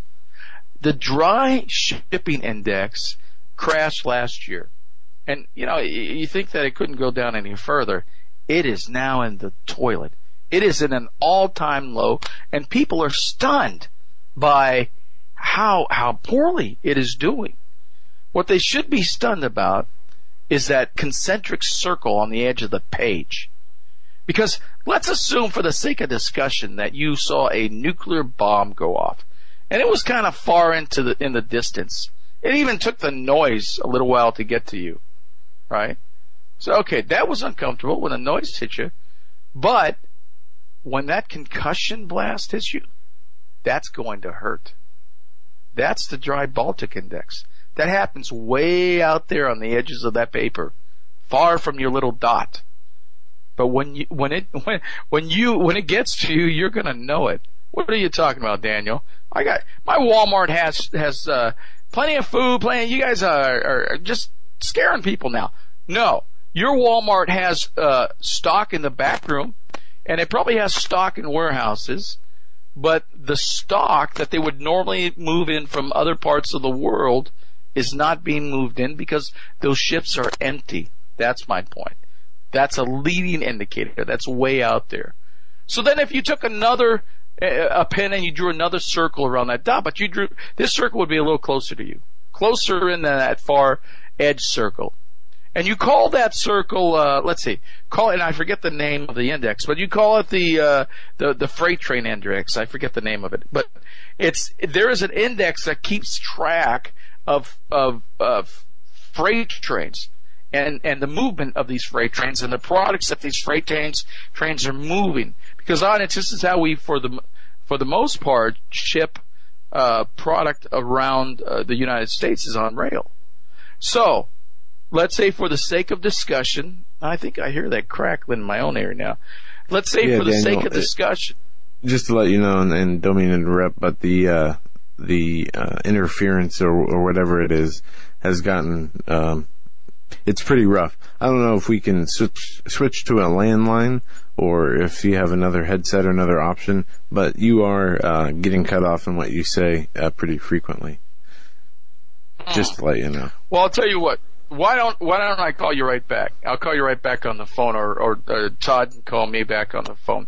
And Todd, is that the number we talked on? Oh, if you want to send that to Todd via Skype. Number. Okay. Yeah, no, that's fine. That number there. And in the meantime, that's fine. We'll drop you now, and then in the meantime, we're just going to sing some songs together and hold hands and Kumbaya. Try that. Sing Kumbaya. Yeah, it's been a long time, brother, and I don't think anyone out there wants to hear me sing. I'll tell you that. All right, folks, we're talking with Daniel Holdings right now, and I would urge everyone to visit his website, and certainly his books are very unique in the fact that, in fact, I had given somebody, a friend of mine, his series, and what his books are, much like, I like to relate it to what I did. In fact, perhaps I even copied that from him. It's kind of an introduction into current events, where my book, Sustained by Blood, was my experience, and then showing people, laying it all out. I was a slow learner, basically. I didn't realize that there was a system within a system within a system, and there's this deep, dark secrets out there. His books offer the same kind of initiation into this, somewhat, at times, dry topics. You can hand someone the book, The Illuminati. It's a huge book. It's by Johnny Cerrucci, I believe his name is. And it's an excellent resource manual, but his is written in a novel format, and it's pretty cool.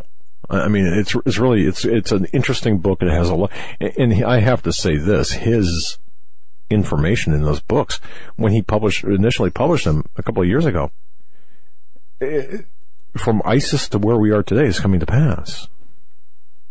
So, it does break the ice. It breaks the ice, breaks the ISIS. So he's a talented writer, and most assuredly a talented, or a very good set of books, a good series of books. And I would urge everyone to visit his website, support him, and certainly grab a hold of his books and use them as tools to pass out. Absolutely. Go ahead, absolutely. And we have Daniel back with us. I am back, guys, and I'm sorry about that. I don't know what's going on with the headsets, but it's one of those things. Okay, before I go back into what I was saying, let me just say something. I want to do something for you and your audience, and if you want one of those books or the package, whichever, if you want multiple books, it doesn't matter. What I have done is if you go to my website, and it's only on my website, danielholdings.com, and I don't have any control over Amazon or anything. I have a control over my website. And you purchase any of those books, what I have done is I have put a coupon code in the system for you so that when you go to checkout and you put in the coupon code of Hagmann, then it'll give you another 15% off of those books. And those books are actually already discounted off of Amazon and other sites anyway, but it'll give you another 15%. So I do encourage you, not because it's about slinging books, but because that stuff is happening right now, and there's some stuff in there that you need to know. So please, by all means, visit the site and put in the coupon code of Hagmann at danielholdings.com, and that'll give you another 15% off.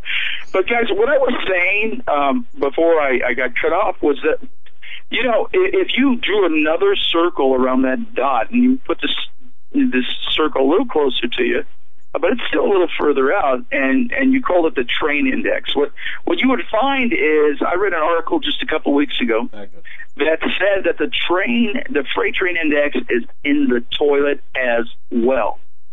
That there are, dozens and dozens of Union Pacific trains in full train yards gathering dust.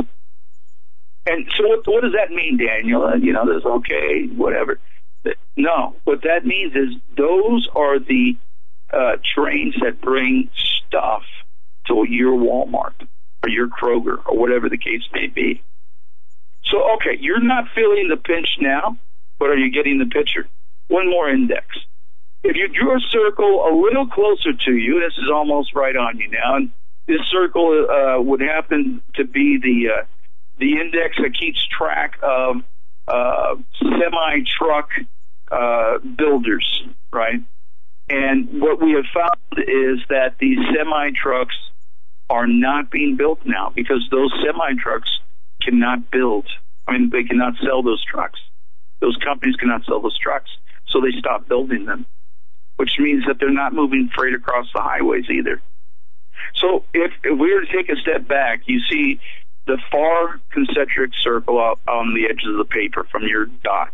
And you see another one, and then you see another one very much closer to you. Folks, do you get the picture? See, I know you all know who Jim Willie is, and Jim Willie came out and said a couple of weeks ago that he thought that the economy was going to crash by July, by mid-July. And you've had several people, pundits much smarter than I am, that have come out and said that they didn't think the economy was going to make it beyond October. So, do you think this is Chicken Little stuff? Do you think this is the sky is falling stuff? No. Joe, in answer to the question that I asked you, do we have evidence? This is the evidence. These are numbers. The numbers don't lie. That's right. So, okay. So what's it got to do? Well, we're going to talk about what you can do. But the first thing that you better do, the first thing, and Doug, to your point earlier, you better get on your face. You better repent. I'm talking to Christians. I'm talking to believers, right? We're not called to repent one time. Raise your hand in church and say, I'm good. You're not called to wear a badge. You're called to live a life of submission as a disciple, to die to your flesh, to show the fruits of the Spirit. That's the first thing that we should be doing. And we can talk about some of the physical things that you can do in a little bit, but the point is that there's no more time, Doug, just like you said. You don't know how long? Folks, I had this discussion with a host of another show that I was on yesterday with. He said, Daniel, we got to have you back. I don't know how much longer we got. I said, at the very least, I don't know how much longer the airways will stay free. You understand? Because what is coming next is not this. What's coming next is a totalitarian environment that is anything but free. I told you I was on a show yesterday, Joe, and it was a good show, and a pretty big show, a popular show. And I did a lot of things. John B. Wells, right? He's a friend of our show, and we've done airtime with him, and he's been on our show, and he's a good friend of ours. He's got a great audience and covers a variety of topics. He's a great guy, and I said a bunch of stuff on there, and stuff that people didn't want to hear. I am not kidding you. A helicopter buzzed my house last night about 12:30, and it was low. I mean, I'm sure it was hovering. Right? I'm in rural Kentucky, right? They didn't come looking for me. But folks, this is the thing. There's not a lot of time to say the truth. There's not a lot of time to give the truth out, because the environment is changing. That is where we are. So, Joe, when you were talking to me about, what I want to talk about tonight, I said I want to talk about the truth. Let's talk about the truth, and let's not mealy mouth around it. Let's not dance around the truth. For once, let's grow some intestinal fortitude and deal with the truth head on. Okay. So here's a little bit of truth for you. When we look at the season we were in, and I'm not talking about the season I was just talking about, the economic season. I'm talking about the political season that we're in, right?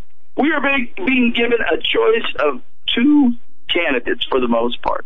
I mean, Bernie Sanders, keeps screaming that he's still in the race, and he's not going to get it. I mean, it's Hillary Clinton, for crying out loud, right? But so you have Hillary Clinton, who by the way, and you guys must have seen this because I saw this, words come out that she might want to have Bill Clinton as her running mate. Can you imagine a Clinton and Clinton White House? Wow. I mean, that would be something. Anyways, okay, so it's Hillary Clinton, right? Now, set aside all of our history with Hillary Clinton, right? We all have opinions, but set it aside for a second. Just look at her on the face value, who she is, right? Assuming that she's the nominee. And then look at the other guy, Donald Trump. Okay, everybody is excited about Donald Trump. I mean, they're excited. Right? Donald Trump is the new Reagan. Guys, I served under Reagan. That's what people are saying. I served under Reagan. Donald Trump is not a Reagan. Yeah, I want to say, well, I won't use that line, but what Dan Quayle was hit with by what's his name? I knew so and so. I forget who he was talking about, but people are saying that Donald Trump is the new Reagan. Let's the truth. I'm giving you the truth, whether you like it or not.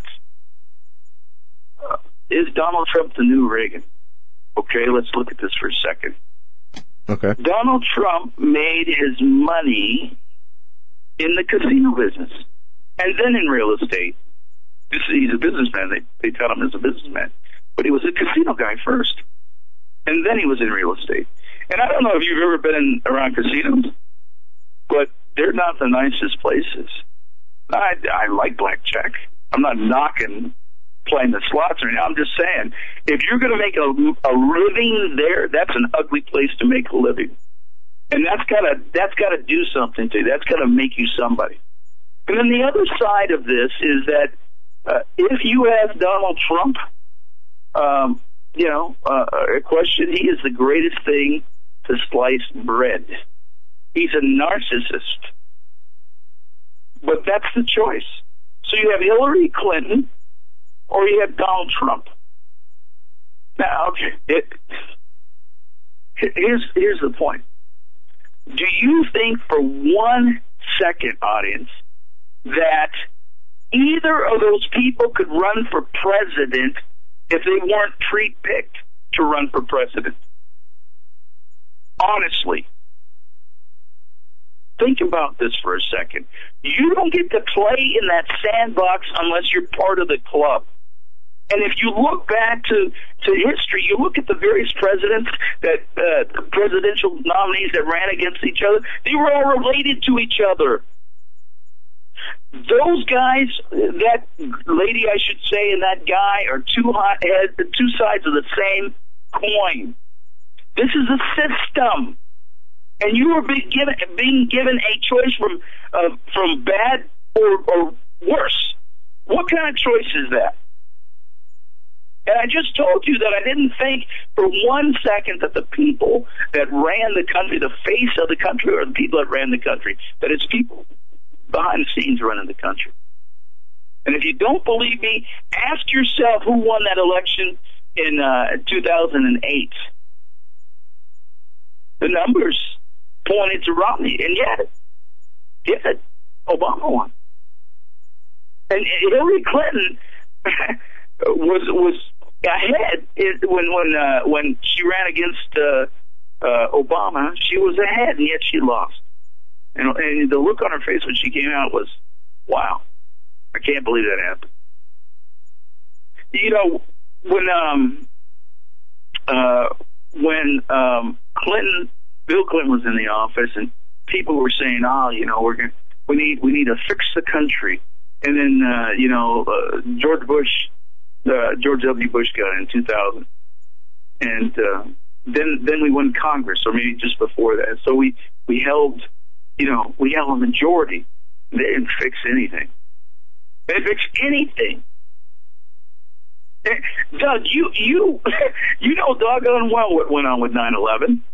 They didn't fix anything. In fact, it almost got worse. And then Obama comes in, and it gets really, really terrible. Really terrible. I did a show.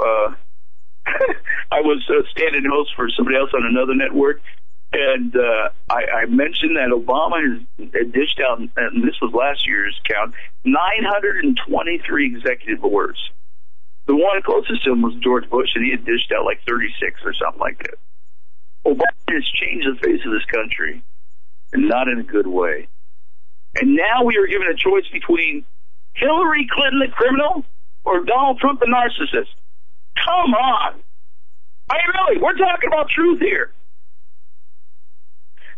Guys, we are being set up. This is a system. And I am choosing to withdraw my consent. I am choosing to get off the hamster wheel, and I will not be part of the rah-rah crowd. Because guys, you've read my books. I've already said that I didn't think Obama was going anywhere. If there's a crash this summer, and if war breaks out, there will not be an election. And yet, we are so distracted by that stuff instead of being on our faces, instead of crying out to God. We're just caught on the hamster wheel. We're running. It's going to get better. It's going to get better. It's going to get better. Folks, and the funny thing is the Bible told us this was going to happen. I am telling you what will happen after this season that we're in is ugly. It is ugly. And the world that emerges out of it will be unrecognizable. And we have been set up here. This is where it starts. Actually, it's already started, but this election. Because you're not being given a choice. I want to believe, if I was going to vote, right, I'd vote for Donald Trump. I want to believe he can fix it. Now, the Republicans had Congress. They had the president. Didn't fix anything. Guys, this is a hamster wheel. It's a system. This is where we are. This is true. The question is, will you accept the truth for what it is? Or will we make excuses? No, Daniel, no. There's got to be some solution. What are we supposed to do? Withdraw your consent. Get off the wheel. Where did I get that phrase, that withdraw your consent? That's actually in the Declaration of Independence, I believe, to withdraw our consent. Interesting. This is not what we think it is. Well, you make a couple of great points here. Number one, I talked about this the first hour. I kind of hijacked the first hour in the sense that, Donald Trump himself, oh boy, we're getting close to the top of the hour, but to me, a lot of people are focusing on the man and not the movement, or not the collateral effect that Donald Trump is having. Because it's certainly easy to talk about Trump. It's certainly easy to isolate his, how many marriages he's had, and, all of his immoral points. And you had brought out too, where, you know what, you operate a casino. Believe me, a casino is not the same as a logistics company, okay? There are two different environments there. Being a CEO of, we'll say, a logistics company or of a manufacturing plant is certainly a whole lot different than being a CEO of a casino. And the real estate business as well. I mean, if we really want to get down into this, because of the when you're building commercial property or handling commercial property, and I don't want to get too far into it, but since we're coming up on the top of the hour here, but if people would really think this through, you've got to jockey around a whole bunch of regulations. You are really hostage to a system that is tilted, slanted, and really a bad system, bureaucratic wise and elsewise. So you've got to do things that may not be morally acceptable. I shouldn't say you have to. That's the more expedient way. So he's got a lot that he has done, Donald Trump has done in his past that certainly, I'm sure he does not want to be brought out. Now, on the other hand, that's the playing field in which she operated. But look at Clinton, her playing field as well. That's pure political evil in my view. So, by comparison, Daniel, I believe that one is by bureaucratic necessity. That's not excusing it. That's just explaining it. Difference. And the other is by willful evil in the political arena for the narcissistic, to use your word, as well. Psychopathic. So let me ask you this: What if you can put two and two together, and the United States can put two together, and say, well, there's no way that we're going to let this lady in. We have to have this guy because he's the only choice. So who is Donald Trump? But see, to me, Daniel, do you believe that he's not the only choice. She's not the only choice. We had the choice, but see, the silence of the people behind the pulpits and the people, the Christians, when Mike Huckabee was out there saying, hey, I'll close down the abortion mills, the killing mills. We had that opportunity to uplift him and get behind him, but people kept saying the Tavistokian lie that, well, he doesn't have a chance, and heck, he doesn't have a chance. Well, it's because we bought into that lie. Honestly, he did. But why didn't he have a chance, Doug? They were right. Obviously, in retrospect, they were right. But why? Because he wasn't part of the club. There you go. Thank you. Exactly. Right after the break, folks, you're listening to Daniel Holdings, danielholdings.com. Smart guy. As the Darkness Falls, second edition just coming out. We'll be right back with Daniel on the other side. Stay with us. This is the Global Star Radio Network. Town or it's spelled the same way ever again. Stained by Blood, a murder investigation based upon a true story by private investigator Douglas J. Hagmann. Using the character Mark Stiles, Hagmann takes you on a journey behind the scenes where the homicide becomes a secondary to an underworld of satanic ritual abuse, child abduction, and even mind-controlled experimentation. A world dismissed as conspiracy by those who want to keep its secrets hidden, exposing the dangers, denials, and deceptions. For 5 years, a brutal killer remained on the loose, free to kill again. As Mark struggles to navigate the maze of bizarre twists and untangle a web of deeply hidden secrets kept by some of the most powerful and influential people in his community and beyond. You may never look at your city, town, or its people the same way ever again. Stained by Blood. Order your copy of this engaging novel today at HagmannandHagmann.com and click on the link. Stained by Blood.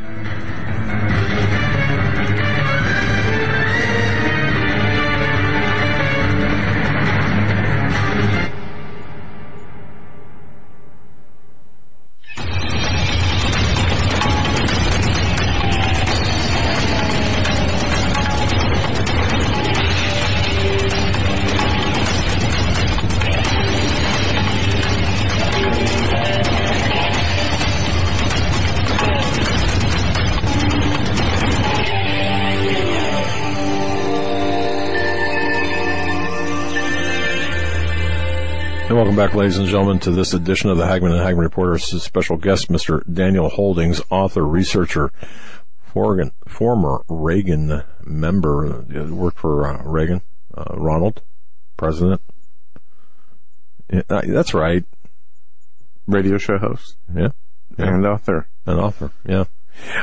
Before we get back to Mr. Holdings, I want to mention, folks, healthmasters.com. If you haven't gone to healthmasters.com to sign up for the newsletter, please do so.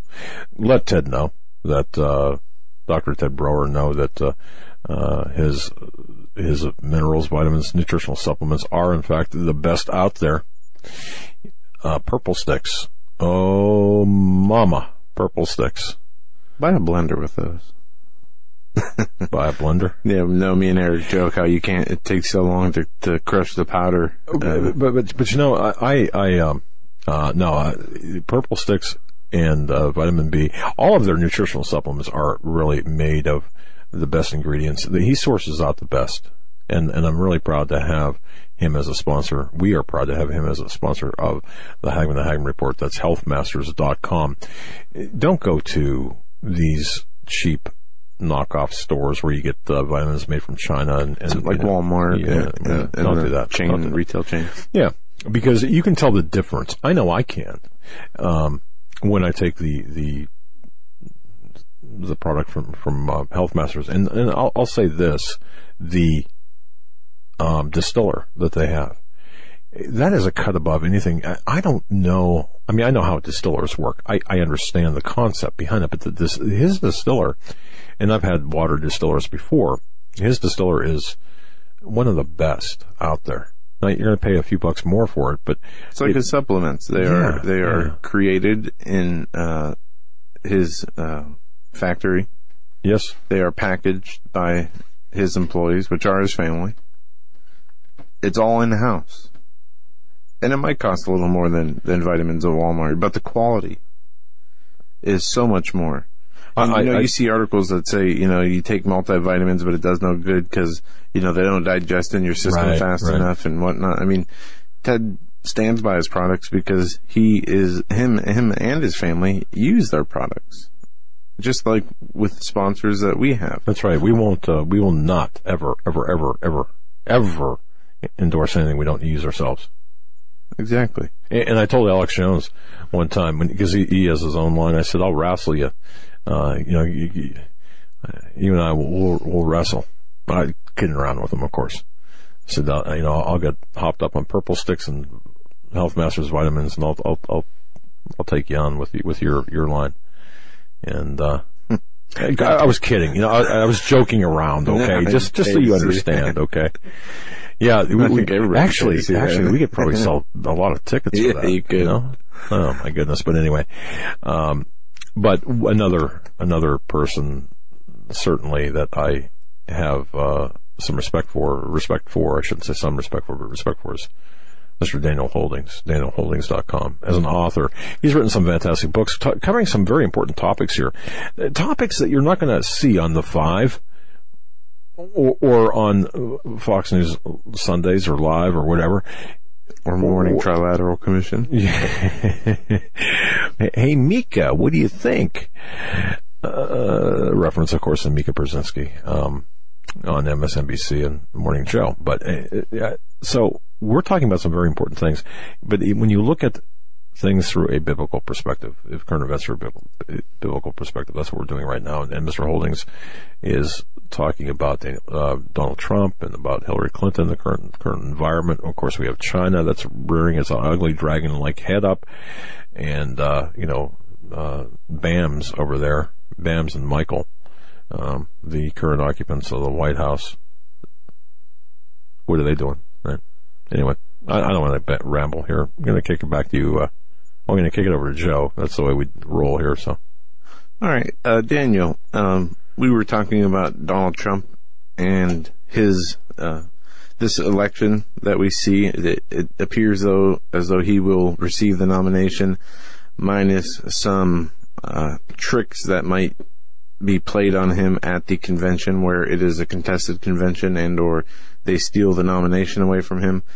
Obviously, there's still primaries left. He can still get to the 1237 number. Hillary on the Democratic side seems to have acquired the nomination, even though she should be at the very least behind bars awaiting her trial, which the FBI is, in my opinion, if they were going to indict, they would have already indicted. So I would say that investigation's over. But how do you, during the break we were talking, and you said some things that ring very true with us, regardless of Donald Trump's status with the American people, the amount of votes and support he gets, whether he's even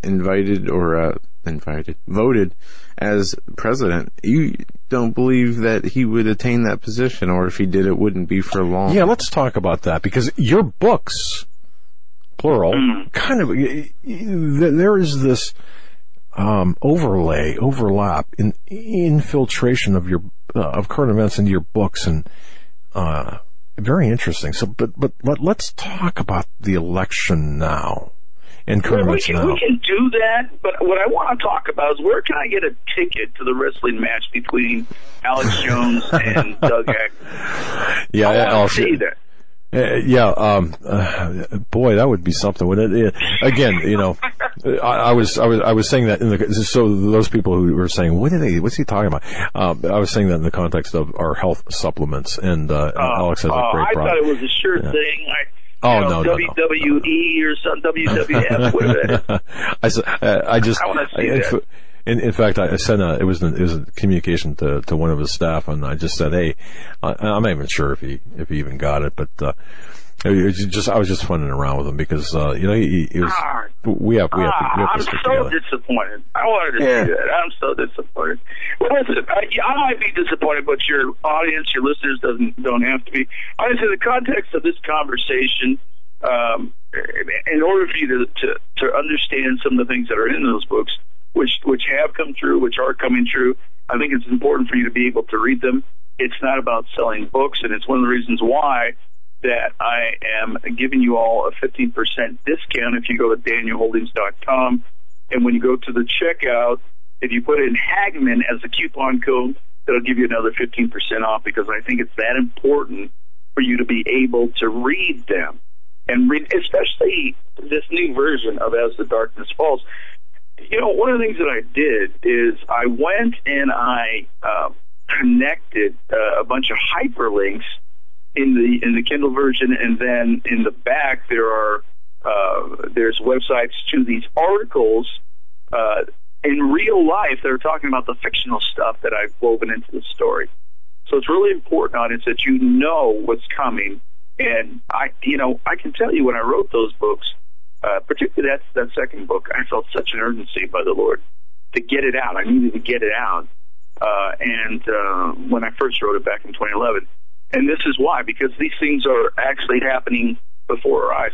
So before we leave the Donald Trump and the election, I want to fixate for a moment back on economics and couple that with something Donald Trump said a couple weeks ago, actually last week.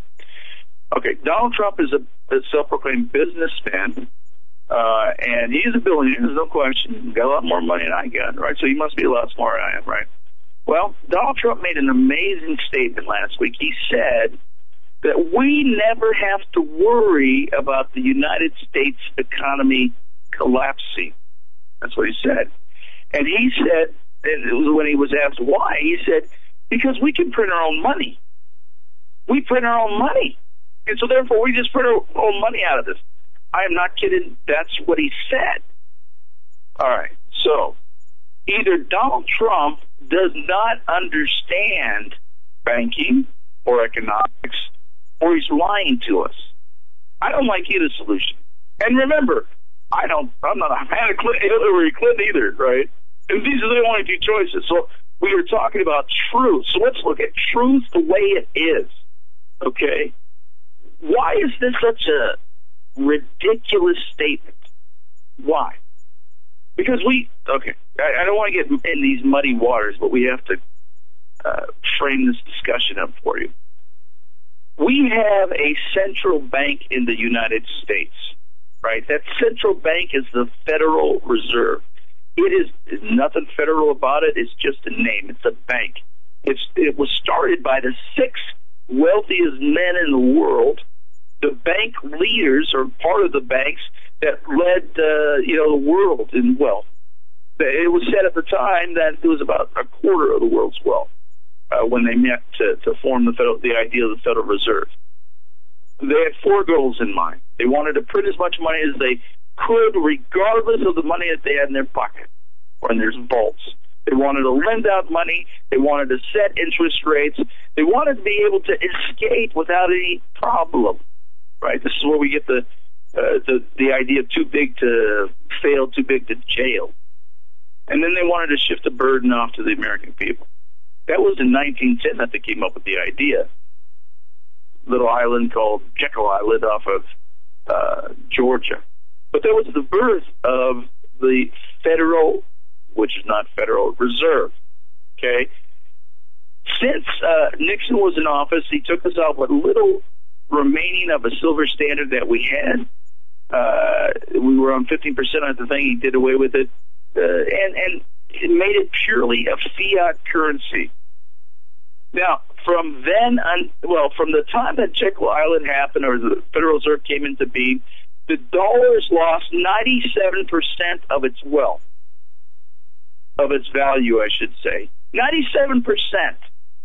The government, or the Federal Reserve right now, is printing $125 million an hour. Actually, they're not printing, they're just digitizing, making up digits and moving them into ledgers. But for every dollar that they put into being, it dilutes the value of your dollars in your pocket. And so for Donald Trump to make a statement like that is mind-boggling to me. Because what is happening right before our eyes is the value of our money is being diluted. And that's why hamburgers went up 30% in the last year and a half. It's ridiculous for a man who is supposedly a businessman to make such a statement. Because, in doing so, he should know, if he wants to be president, that no fiat currency has survived beyond 70 years. And we are beyond that now. This is the longest surviving fiat currency. All right. So what does that mean? Either he knows something you don't, he's not telling you, or he's just dumb. And I don't think he's dumb. This is a setup, folks. This is not good. Okay? We need to understand where we are. Look, you can't do anything about the election. I can't do anything about the election. Whoever they want to be president will be president. That's cut and dry. The system is broke. It ain't working, and you don't have a say in it. You don't believe me? Ask the delegate, the people that chose the Trump delegates in Colorado that flipped to Cruz. Right? The fix was in. There's a fix. The fix is in. And you and I aren't going to change that. We're nowhere near on the totem pole. Not only are we at the bottom of the totem pole, we're not even near it. So here's the point. What do you have in your control? Well, good question. You have your heart. You have your heart. You have your walk. You have your life. You can choose to fall on your face and cry out to the Lord, to say, whatever comes, Lord, I'm going to serve you. I'm going to talk to people about you. I'm not going to fear.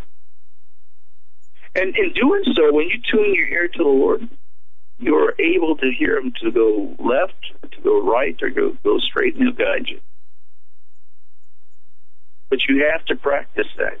That's what you can be doing now instead of being distracted with all this other stuff. Now, look, I know that you got to go to work, you got to go, you get soccer games, you got family gatherings, family responsibilities. I know these things, okay? So what I'm saying to you is not to fixate necessarily on, your spiritual relationship, but keep one eye on the Lord and keep one eye on those other things. As far as the other stuff, the stuff that we think is so important, it's not so important. This election is not that important. It's not. No, it's not. If we boil down, how much time I'm just as guilty, if not more guilty of this than anybody else. If we boil down our free time that we have outside of, obligations from work to household duties and relationships such as marriage and whatnot, and take our free time and how we spend it, I'm ashamed when, thinking about it. Just because I might listen to the Bible an hour a week or read it here and there. We are not reprioritizing our priorities. Has to be something that we do from the perspective of what the Lord wants for us in our lives. And I think a lot of people would be surprised at what they would be able to accomplish with the time they have with the proper application. Well, okay, think about this and we're all the same, Joe. We're all the same. We all struggle. I struggle. I'm sitting here talking to y'all, and I struggle with this, right? But here's the fact.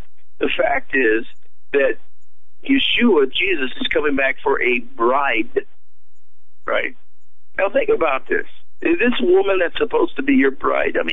Joe, it's not been so long since you got married. If you ever talked to her very little, maybe once a day, maybe, shared your heart with her once in a great while, learned about her maybe once a week or so, would you ever have gotten married in the first place?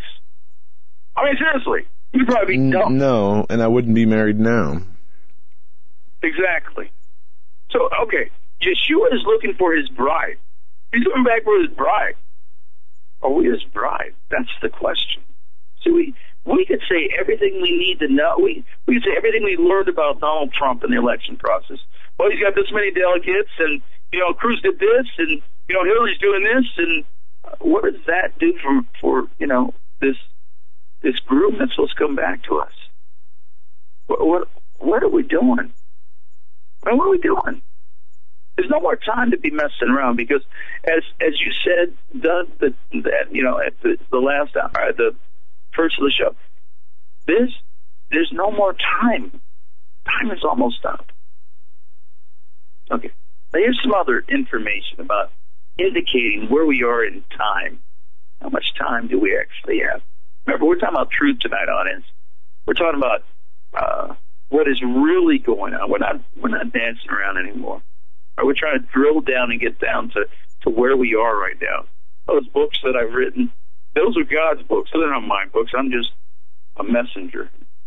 Right? Those are just stuff the Lord gave me. Those are His thoughts. In those books, a fascinating thing happened. You all know that we just got done, or in the midst, I should say, not done, but a couple weeks ago, there were a ton of earthquakes. I mean, a ton of earthquakes, huge earthquakes, mega earthquakes, right? Mega quakes. So I was on a radio show, and like I normally do, I prepped to go on, and we had just come out of this short window of all these mega quakes over 7, right? So I was thinking, it was a little removed from there. It was about a week removed from there or something like that. So I was curious. I did a search, and I looked at how many earthquakes over 6 that there had been in 30 days. And what I found is there were 21 earthquakes over 6 in the last 30 days. Now, that's pretty significant. And I'm telling you, somebody that lived in California for most of my life, a quake that is over 6, that is a shaker. That's not, that's hard, right? And Daniel, if we can add the number of earthquakes that were 6.0 or above that were taken down on the Richter scale to 5.8, 5.9, that is a very common occurrence. So, I mean, I would say probably at least 30% more 6.0 earthquakes happened during that time. Absolutely. Well, and to your point, of those 21 earthquakes that I counted on that day, there had been 7 within 30 days that were over 7. Those were mega quakes. So, to your point, how many of those 6.8s that I had counted, or 6.7s, were actually mega quakes? See, so what we were seeing, and the funny thing is, Steve Quayle wrote today, he puts up articles on his website, and then he puts the headline, then he sometimes puts a comment, and he said, this is something that really caught my attention. He said, we are seeing the Earth's crust, or something like this, we are seeing the Earth's crust destabilized. And that is the very thing that I said, and as the darkness falls, when I wrote it initially. And I was reminded when I went through it again just a couple weeks ago. We are seeing the Earth's crust destabilized, and he hit it on the nail on the head. You don't believe me? Here's another factoid for you. Now, for this show that I was prepping for, I said, okay, those are earthquakes. How many volcanoes are going off right now? So I just did a quick search. Okay, how many volcanoes? Major eruptions. Well, let me say this. When I wrote As the Darkness Falls, there's volcanic activity in there, and there's this scenario that happens that I think you all need to hear, audience. You need to read it for yourself, what's coming, because I think it is absolutely coming. And that's why you need to get those books. But there's a scenario that happens with earthquakes, and volcanoes. So for this show, I prepped and I went out and I looked how many major eruptions there had been. There were 37. So I said, okay, what are the mid-range eruptions? There were 47, for a total of 84 volcanoes that were going off in the world on that day. You know, Joe, I told you this when we talked earlier today. You know how many earthquakes there were that I wrote were going off in As the Darkness Falls? 84. And I picked that number because it was 4 times the amount of earthquakes that were going off at the time I wrote the book. It was ridiculous. That's never going to happen. And we are there. That is what I'm telling you, audience. We are there. Now, on top of that, just yesterday there was a report that Mount Hood, Mount McKinley, and Mount St. Helens are all rumbling to life right now. And they're scared to death of Mount Hood. and Mount Rainier because they're right there in populated areas. The Earth is virtually beginning to shake and stumble like a drunkard. It's going to take some time to get there, but it's just clearing its throat right now. This is where we are. And Jesus said that there would be earthquakes in diverse places. He said there will be wars and rumors of wars. We just spent the last hour and a half talking about both of those things. Do you really think it's time to be wondering who's winning the next election? Honestly. Folks, where are our priorities? We are getting ready to see the collapse on a global scale of the economy. And from this collapse, we will not return. Not like this. Not where we are now. Because on the other side of this collapse will be that mark. And that's something else the Bible talks about too. That mark that you must take or you will not be able to buy and sell. And I happen to think that the currency that comes out, because they'll have to come up with a new currency because the dollar's crashed and it's infected the rest of the world. And this is how we are vilified, by the way, as Americans, Babylonians, right, where we live. So when we come out from there, if you're alive, when you come out from the other end, it will probably be a digital currency. In order to access your funds, you need this mark, whether it be a chip or whatever the case may be. You've heard lots of people talk about this kind of thing. You probably have people on the show talk about the kind of thing. But the point is that this ugliness of this summer, the summer of malcontent, as I call it, will have to happen first. And the war will have to happen because they have to reduce it. Now, a crazy thing, this is what I was talking to John Wells about yesterday. Remember, and I was reminded about this just a couple of weeks ago. Remember the guy, and I know you guys know this, the guy that called into Coast to Coast, he called into Art Bell on Coast to Coast back in 98, 97, 98 or something like that.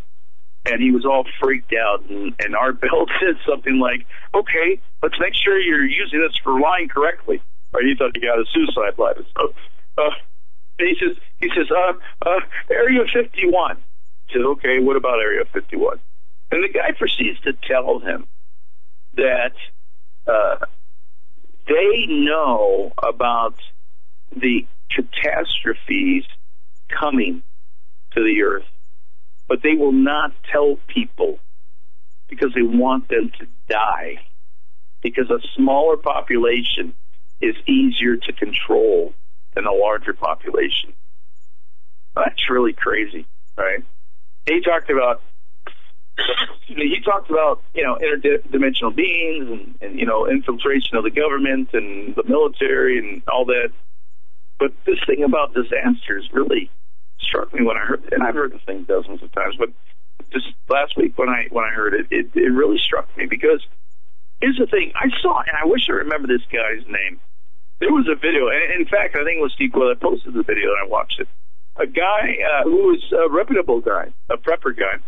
He had a meeting with a FEMA official who was a friend of his, a high-level official who was at a high-level briefing, and the official told him that they were scared to death about earthquakes that were going to rip apart the country. That there were three places. Yes, there were three places that they were that are considered safe zones. One of those areas is in Montana, Idaho, Utah, that kind of thing. The other place is in Missouri, the middle of the country, and the other place, interesting enough, is in Kentucky and Tennessee. But then it stopped there; it wasn't all the way down to the coast. So there were like three places. Now this rang, true as far as what this other guy said. And then this gentleman wasn't a nut. You might consider the guy that called freaked out to Art Bell a nut, but the guy that I'm talking about is a pretty reputable guy, and he's not. And Doug, I know that you probably know who that is, but the thing is, Joe, this is not business as usual. You have these coalescing facts that are coming all together at the same time.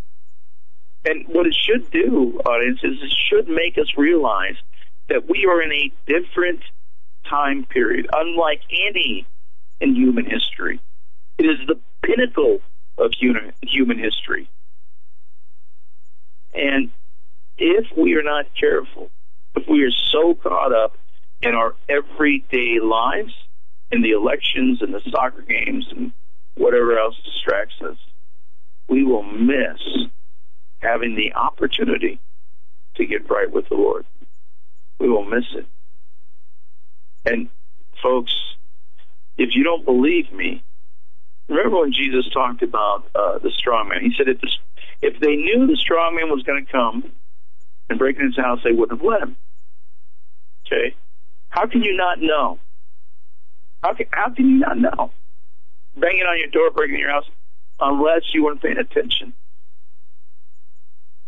You know, he also said that it would come quickly. It would come so quickly that if you were on your roof, don't even go down to your house to get your cloak. Run for the hills. That's what he said. So we are about to see that. We are about to see all of that ugliness. And this is your opportunity to pause before the storm, to repent, to get right, to talk to people. Because to Doug's point earlier, you don't have very much time to talk to them. You don't. The world's not ending, okay? I mean, you might think some of my beliefs are strange about what's going to happen when Yeshua finally comes. But the fact is that the world's not ending, okay? But it is changing.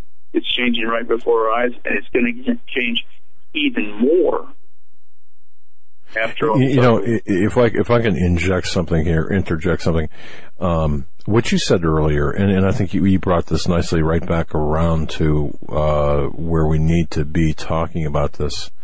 And when Joe made reference, paraphrased Russ Dizdar about the car going off the cliff, it's interesting that we've got this niche in the secondary alternative media, where you've got now divisions, and I mean some really incredible divisions taking place among members of the new media. There's, on one side, there is I'm just going to discount extremes, okay? But on one side, you've got a segment of the new media saying things are going to happen, all sorts of bad things, okay? You know, from invasion to dollar collapse to you name it. It's just going to get really bad really quick. And then on the other side, and let's focus on the other side just for a moment, because I would say the majority of the population is or resides in that other side, where they're saying, well, you guys talked about Y2K. Not me, because I was clueless. I had 6 bottles of water in my pantry, and I thought I was prepared for Y2K. I don't know what I had no clue what I was doing. Okay, but so we have this, in my view, this pattern that nothing has happened according to that segment on the, we'll call it on the left-hand side, as opposed to on the right-hand side being the, things are happening. So on the left, people are saying, well, okay, nothing's happened. You guys are a bunch of fear-mongers. You proved it by Y2K. And then 9/11 happened. Well, you're talking about FEMA camps and such, and that hasn't happened. Then, of course, Jade Helm. Well, what happened? Jade Helm was a big nothing. And I have to sit back and think for a minute, going now in reverse chronological order. Let's talk about Jade Helm for a moment. Okay, to those people who said, see, nothing happened, you guys were all, full of beans. Well, just hold the phone for a second, because there was a whole lot of money spent for nothing to have happened. I truly believe that Jade Helm was an exercise in mapping the human domain. I do think things happened that we could not see, that did not manifest them, and were not to be overt. In other words, things did happen, but to the untrained, unsuspecting, and intellectually blind and spiritually blind to some extent it would appear that nothing happened. But I don't believe that to be the case. I think that was a forward operating positioning of assets because we had seen very little, if any, assets being returned. And in between that time, too, we had seen this acquisition of ammunition by various federal agencies. What happened to that? I mean, it's a fungible commodity, so it could very well have been expended. However, I don't believe that to be the case either. I do believe that wouldn't be the case because it went to agencies that don't shoot. Right, precisely. So I do believe.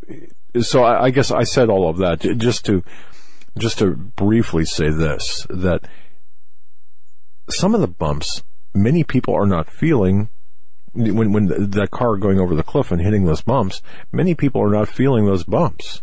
Are we numb to those bumps? Are we cynical? Hey, we're going to hit the bottom here soon anyway. So are we just being cynical and exercising this normalcy bias to avoid sensory overload or depression? I mean, what's the cause? Daniel, what's the cause for the blindness among the majority of the population today, in your estimation? What's causing the people today to really say, well, nothing happened? See, nothing happened. It's all good. Life is good. It's a Norman Rockwell painting, or almost. I mean... Well, I want you to think about, use your imagination for a second and go back a few thousand years. There was a dude far away from the ocean, and he and his wacky family were building a boat. It was a big boat. It took him a long time, 120 years or something. And these people had never seen rain, and he was telling them it was going to rain. And for that 120 years, those people maligned him and his family. You guys are crazy. You got nothing better to do. Look what you're doing. You try to scare the people.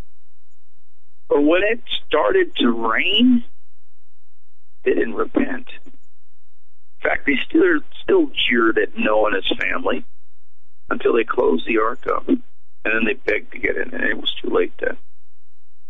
It's no different now. Yeshua said that it would be as in the days of Noah. And I think there are many, reasons why he said that. There are many things you can latch on to. But you used a phrase, and I use this phrase, and in fact, I describe it in As the Darkness Falls, this phrase, normalcy bias. Nothing's going to happen because nothing's ever happened. You guys are crazy. You're just talking about fear-mongering. No. The reason why most people will not look at the truth for what it is, Doug, you know the saying, you love it. You know, the logo the catchphrase for the website is, the search for truth takes courage because you might not like what you find. That's why. Because it's easier for me to fixate on who's playing my kid's soccer team this week or who's going to win the next election than it is to look at the harsh reality of the ugly things that are coming. And as long as they haven't happened yet, I can ignore them, and it really helps me to feel better if I point my finger at you, Doug and Joe Hagmann, and say, you people are nuts. That's why. But the fact is, the truth is the truth is the truth, and the facts speak for themselves. The reason that we went through everything we went through at the first half hour about the economy and what's going on with the various leading indicators is to show you, audience, that things have, in fact, happened. That there have been bumps in the road, even though you haven't felt them. But just like that concussion from that atom bomb, you're going to feel it. And when you feel it, it is too late. That's why you need to do something about it now. And Doug, that's why. Because the truth of the ugliness is almost too much for some people to bear. And they would rather ignore it. I do believe that is the majority of people who we speak to have, well, let me back up and say it this way. I believe people like yourself who have written just a fantastic expose of the what we're seeing take place today, you are able to overcome the normalcy bias and the fear of people by writing the way you have written your books, plural, okay, where I can hand your book to a fellow churchgoer, we'll say, or a neighbor, and say, hey, read this. And they're not overwhelmed. They're gradually brought into the current event cycle. I mean, it's almost, I don't want to say cagey, but it's exquisitely done. Your writing is exquisite because it draws people from, it doesn't hit people over the head. People are not hit over the head by the information. And a lot of times, if I would give somebody a copy of, we'll say, okay, the book, Tavistock Institute, great book, a lot of information. But it's, people don't want to believe this and can't believe it. Yet if they read it in a novel fashion, there's a tad of entertainment there inherent in your book, that disarms people and allows them to learn as well as be entertained. I'm not sure if I'm doing your books justice or your, but I guess what I'm saying is, people are afraid today. And that fear, whether they're Christians or non-Christians, just human, that fear, and especially in the West, is paralyzing people. They don't want to talk, they don't want to think about it. And people like yourself, you and others, and especially you, and I like to think us, we are attempting to bring that information to the people who may hear this broadcast, read your books, and bring them one step closer, not only to the truth, but the end result, or the end goal, and that's to save souls. Does that make sense? Did I say that all right? I mean... Well, you did, and thank you for your kind words. I'm reminded of Martin Luther. And if you recall how the Protestant movement started, right? One day Martin Luther actually read the Bible, right? They weren't allowed to read the Bible. He finally read it. And it didn't say penance, meaning to pay. It said repentance, right? And then he continued to read it, and he got so convicted. He said, I can't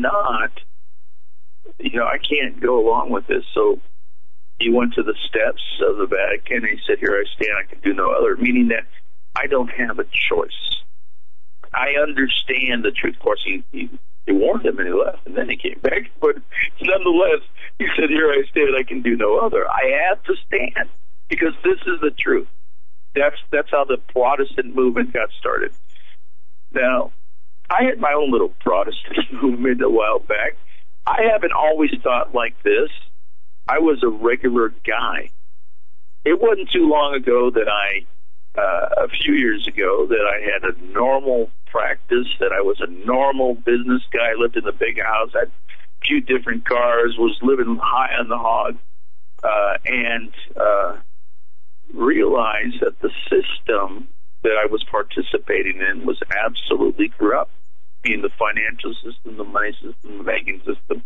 But I didn't turn right away. I tried to get even a bigger bite and then get out, and that didn't happen. But it really did teach me on how things really work in the real world. Like I said, you can't play in that sandbox unless you're part of that club. One of the things that you have to do in order to be part of that club is to give up your life. You gotta sell your soul practically. So the point is that most people are caught up in their everyday lives, and they don't have that defining moment that says, here I stand, I can do no other, because they're afraid to look at that. But I had cried out to the Lord even then, and He had opened the door for me to be able to see the truth. And then once I understood what the truth was, I didn't have a choice anymore. It was either I was going to live the lie or I was going to live the truth. And that truth led to other truths, and I write the crazy books that I write now and talk about the crazy things that I talk about now. But I was confronted with the truth, and I had to make a choice. See, most people, to your point, will never make that choice because they won't look at it. No, I don't want to look at it. Right? You might be right that this guy's fallen, but I don't want to look at it. So the point is that I think, to your question, most people never get it because they don't want to get it, because the cost of the truth is too great. It's huge. It costs me everything. Man, I can't tell you how I want that big house on the hill again, that Jaguar, that Cadillac, and everything else I had. A good reputation, though people didn't think I was crazy. I want that. I served in church. I was a believer. I was a leader. I want that. It was a lie. It wasn't the truth. I'm not saying that, living your life like that is a bad thing. No. The difference was God had showed me what he showed me in so many ways. And a lot of that stuff's in those books. And I had to say what I saw. I had to declare the truth to people. Otherwise, I'd be disobedient. And I am scared to death to be disobedient. That's not to say that I haven't always been that way. Trust me. And that's plenty of warts. Something. The fear of God is the beginning of wisdom, right? That's Joe. Am I right? I mean, fear of the Lord. Yeah. Okay. All right. That affects me personally, because when I sit down behind the microphone, or when I look at the news and I begin to do a triage analysis of the news for the show, or for an article, or for whatever it might be, I always to me, that's my guiding principle, because I don't want to. How would you put it? I don't want to be. I want to do my job to the best of my own ability, to the best of my ability. I don't want to let God down, if that makes sense. That makes perfect. And I see the potential there for all of us to let God down by not doing what we're supposed to be doing. That's why I'm so frustrated by people who say, well, we are not to fight, or we're not. And Joe had offered me some really great scriptural insight during a break, the first break. But that's why I'm frustrated by people who say, well, we're not to be of the world. Yeah, I understand that, but we're not to be bumps on a log either. We have to be occupied till he comes, and to be active, and to reach out and do our jobs assigned to us. The effort is ours. The result is up to God, is it not? I mean, it's a funny thing. Mordecai said to Esther, right, when she was wrestling with this very Ruth, actually, this very same subject, he said, perhaps you were born for such a time as this. Perhaps it's you that has to talk to the king and save the people. Here's the thing. I'm just a guy, and you've heard me say over and over and over again that I'm just a donkey, and I'm happy with that. I just want to be Balaam's donkey, opening my mouth when there's something to be said. That's all I want to be, because I am not that smart. I'm no longer thin, and I'm not that good looking, frankly. I'm just a donkey, but I'm God's donkey, and I will open my mouth so long as he gives me things to say. In this season, where we are right now, I've said it was the pinnacle of history. History's about to close, right? He needs guys like Doug and Joe Hagmann, Steve Whale, Daniel Holden. He needs guys that are willing to step up and say something, despite the ridicule. It's never going to rain. Are you crazy? The closest ocean is, 500 miles away. They're willing to take that, and he gives us the grace, the courage, and the patience to take that. But the fact is, audience, that time for doubting and mockery is almost over. And we gave you some facts earlier in the show. I mean, you heard Doug's heart, talking about how much time we got. There was an emotional appeal to you, and I just gave you a numerical appeal. If you believe nothing else, believe the figures. Believe the economic figures. That's facts, folks. That's not emotion. So you have both sides. of the argument right now. You have emotion that Doug gave you that he doesn't know how much longer we have, and you have the numbers that I just gave you. And they both add up to the same thing. We are almost out of time. So you can sit on the fence and you can be naysayers and you can not have the Holy Spirit go through your life, and you can just go about your business. But the strong man is at the door. And are you going to stop him from coming in? That's the question. So, it's easy to get frustrated because there's so many people, but all I can do, I can't take responsibility for how other people respond to the message. I can't. I can only take responsibility for being sure that I get the message that the Father's given me to give to those people. And hopefully I've done that. Hopefully, anyway. I mean, I struggle with this on a regular basis because, it's hard. Look, folks, honestly, if you think Doug and Joe Hagmann are rolling in the dough, doing what they're doing, you need to think again. And if you're not giving and you're a regular listener to the show, this is unsolicited, by the way, they didn't ask me to talk about this, then you need to give. Now. You need to give now because they need you. Because they're footing the bill themselves. And it's hard, right? Daniel Holdings, his only income is selling books. That's all I do, right? So it'd be nice if you buy some books. Yeah, please. Yeah. Folks. There are other people that are on this network that come here on a regular basis. This is what they do. They are the Lord's servant. They are his priest, if you will, in the tabernacle. They're serving him. The Levites in the Old Testament, their portion is what the people gave them. They took a portion of the people. Right? That's where their tithes go. This is work, and it hurts. It's hard. Okay? And I'm not patting myself on the back. That's not what this is about. You don't have a lot more time to hear people like Doug and Joe Hagmann. I'm just telling you, things are about to change in a big way.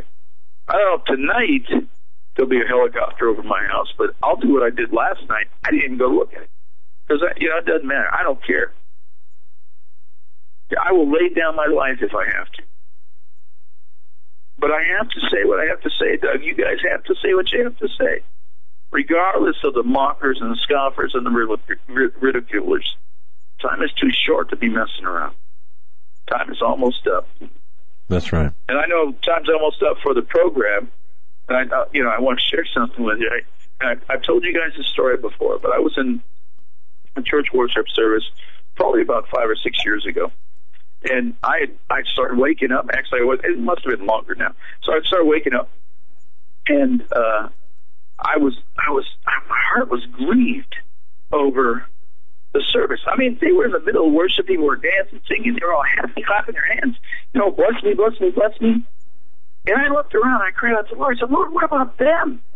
I mean, there are tears in my eyes. They're all happy. They're all worshiping the Lord. My heart is breaking. I mean, literally breaking. And I said, Lord, what about them?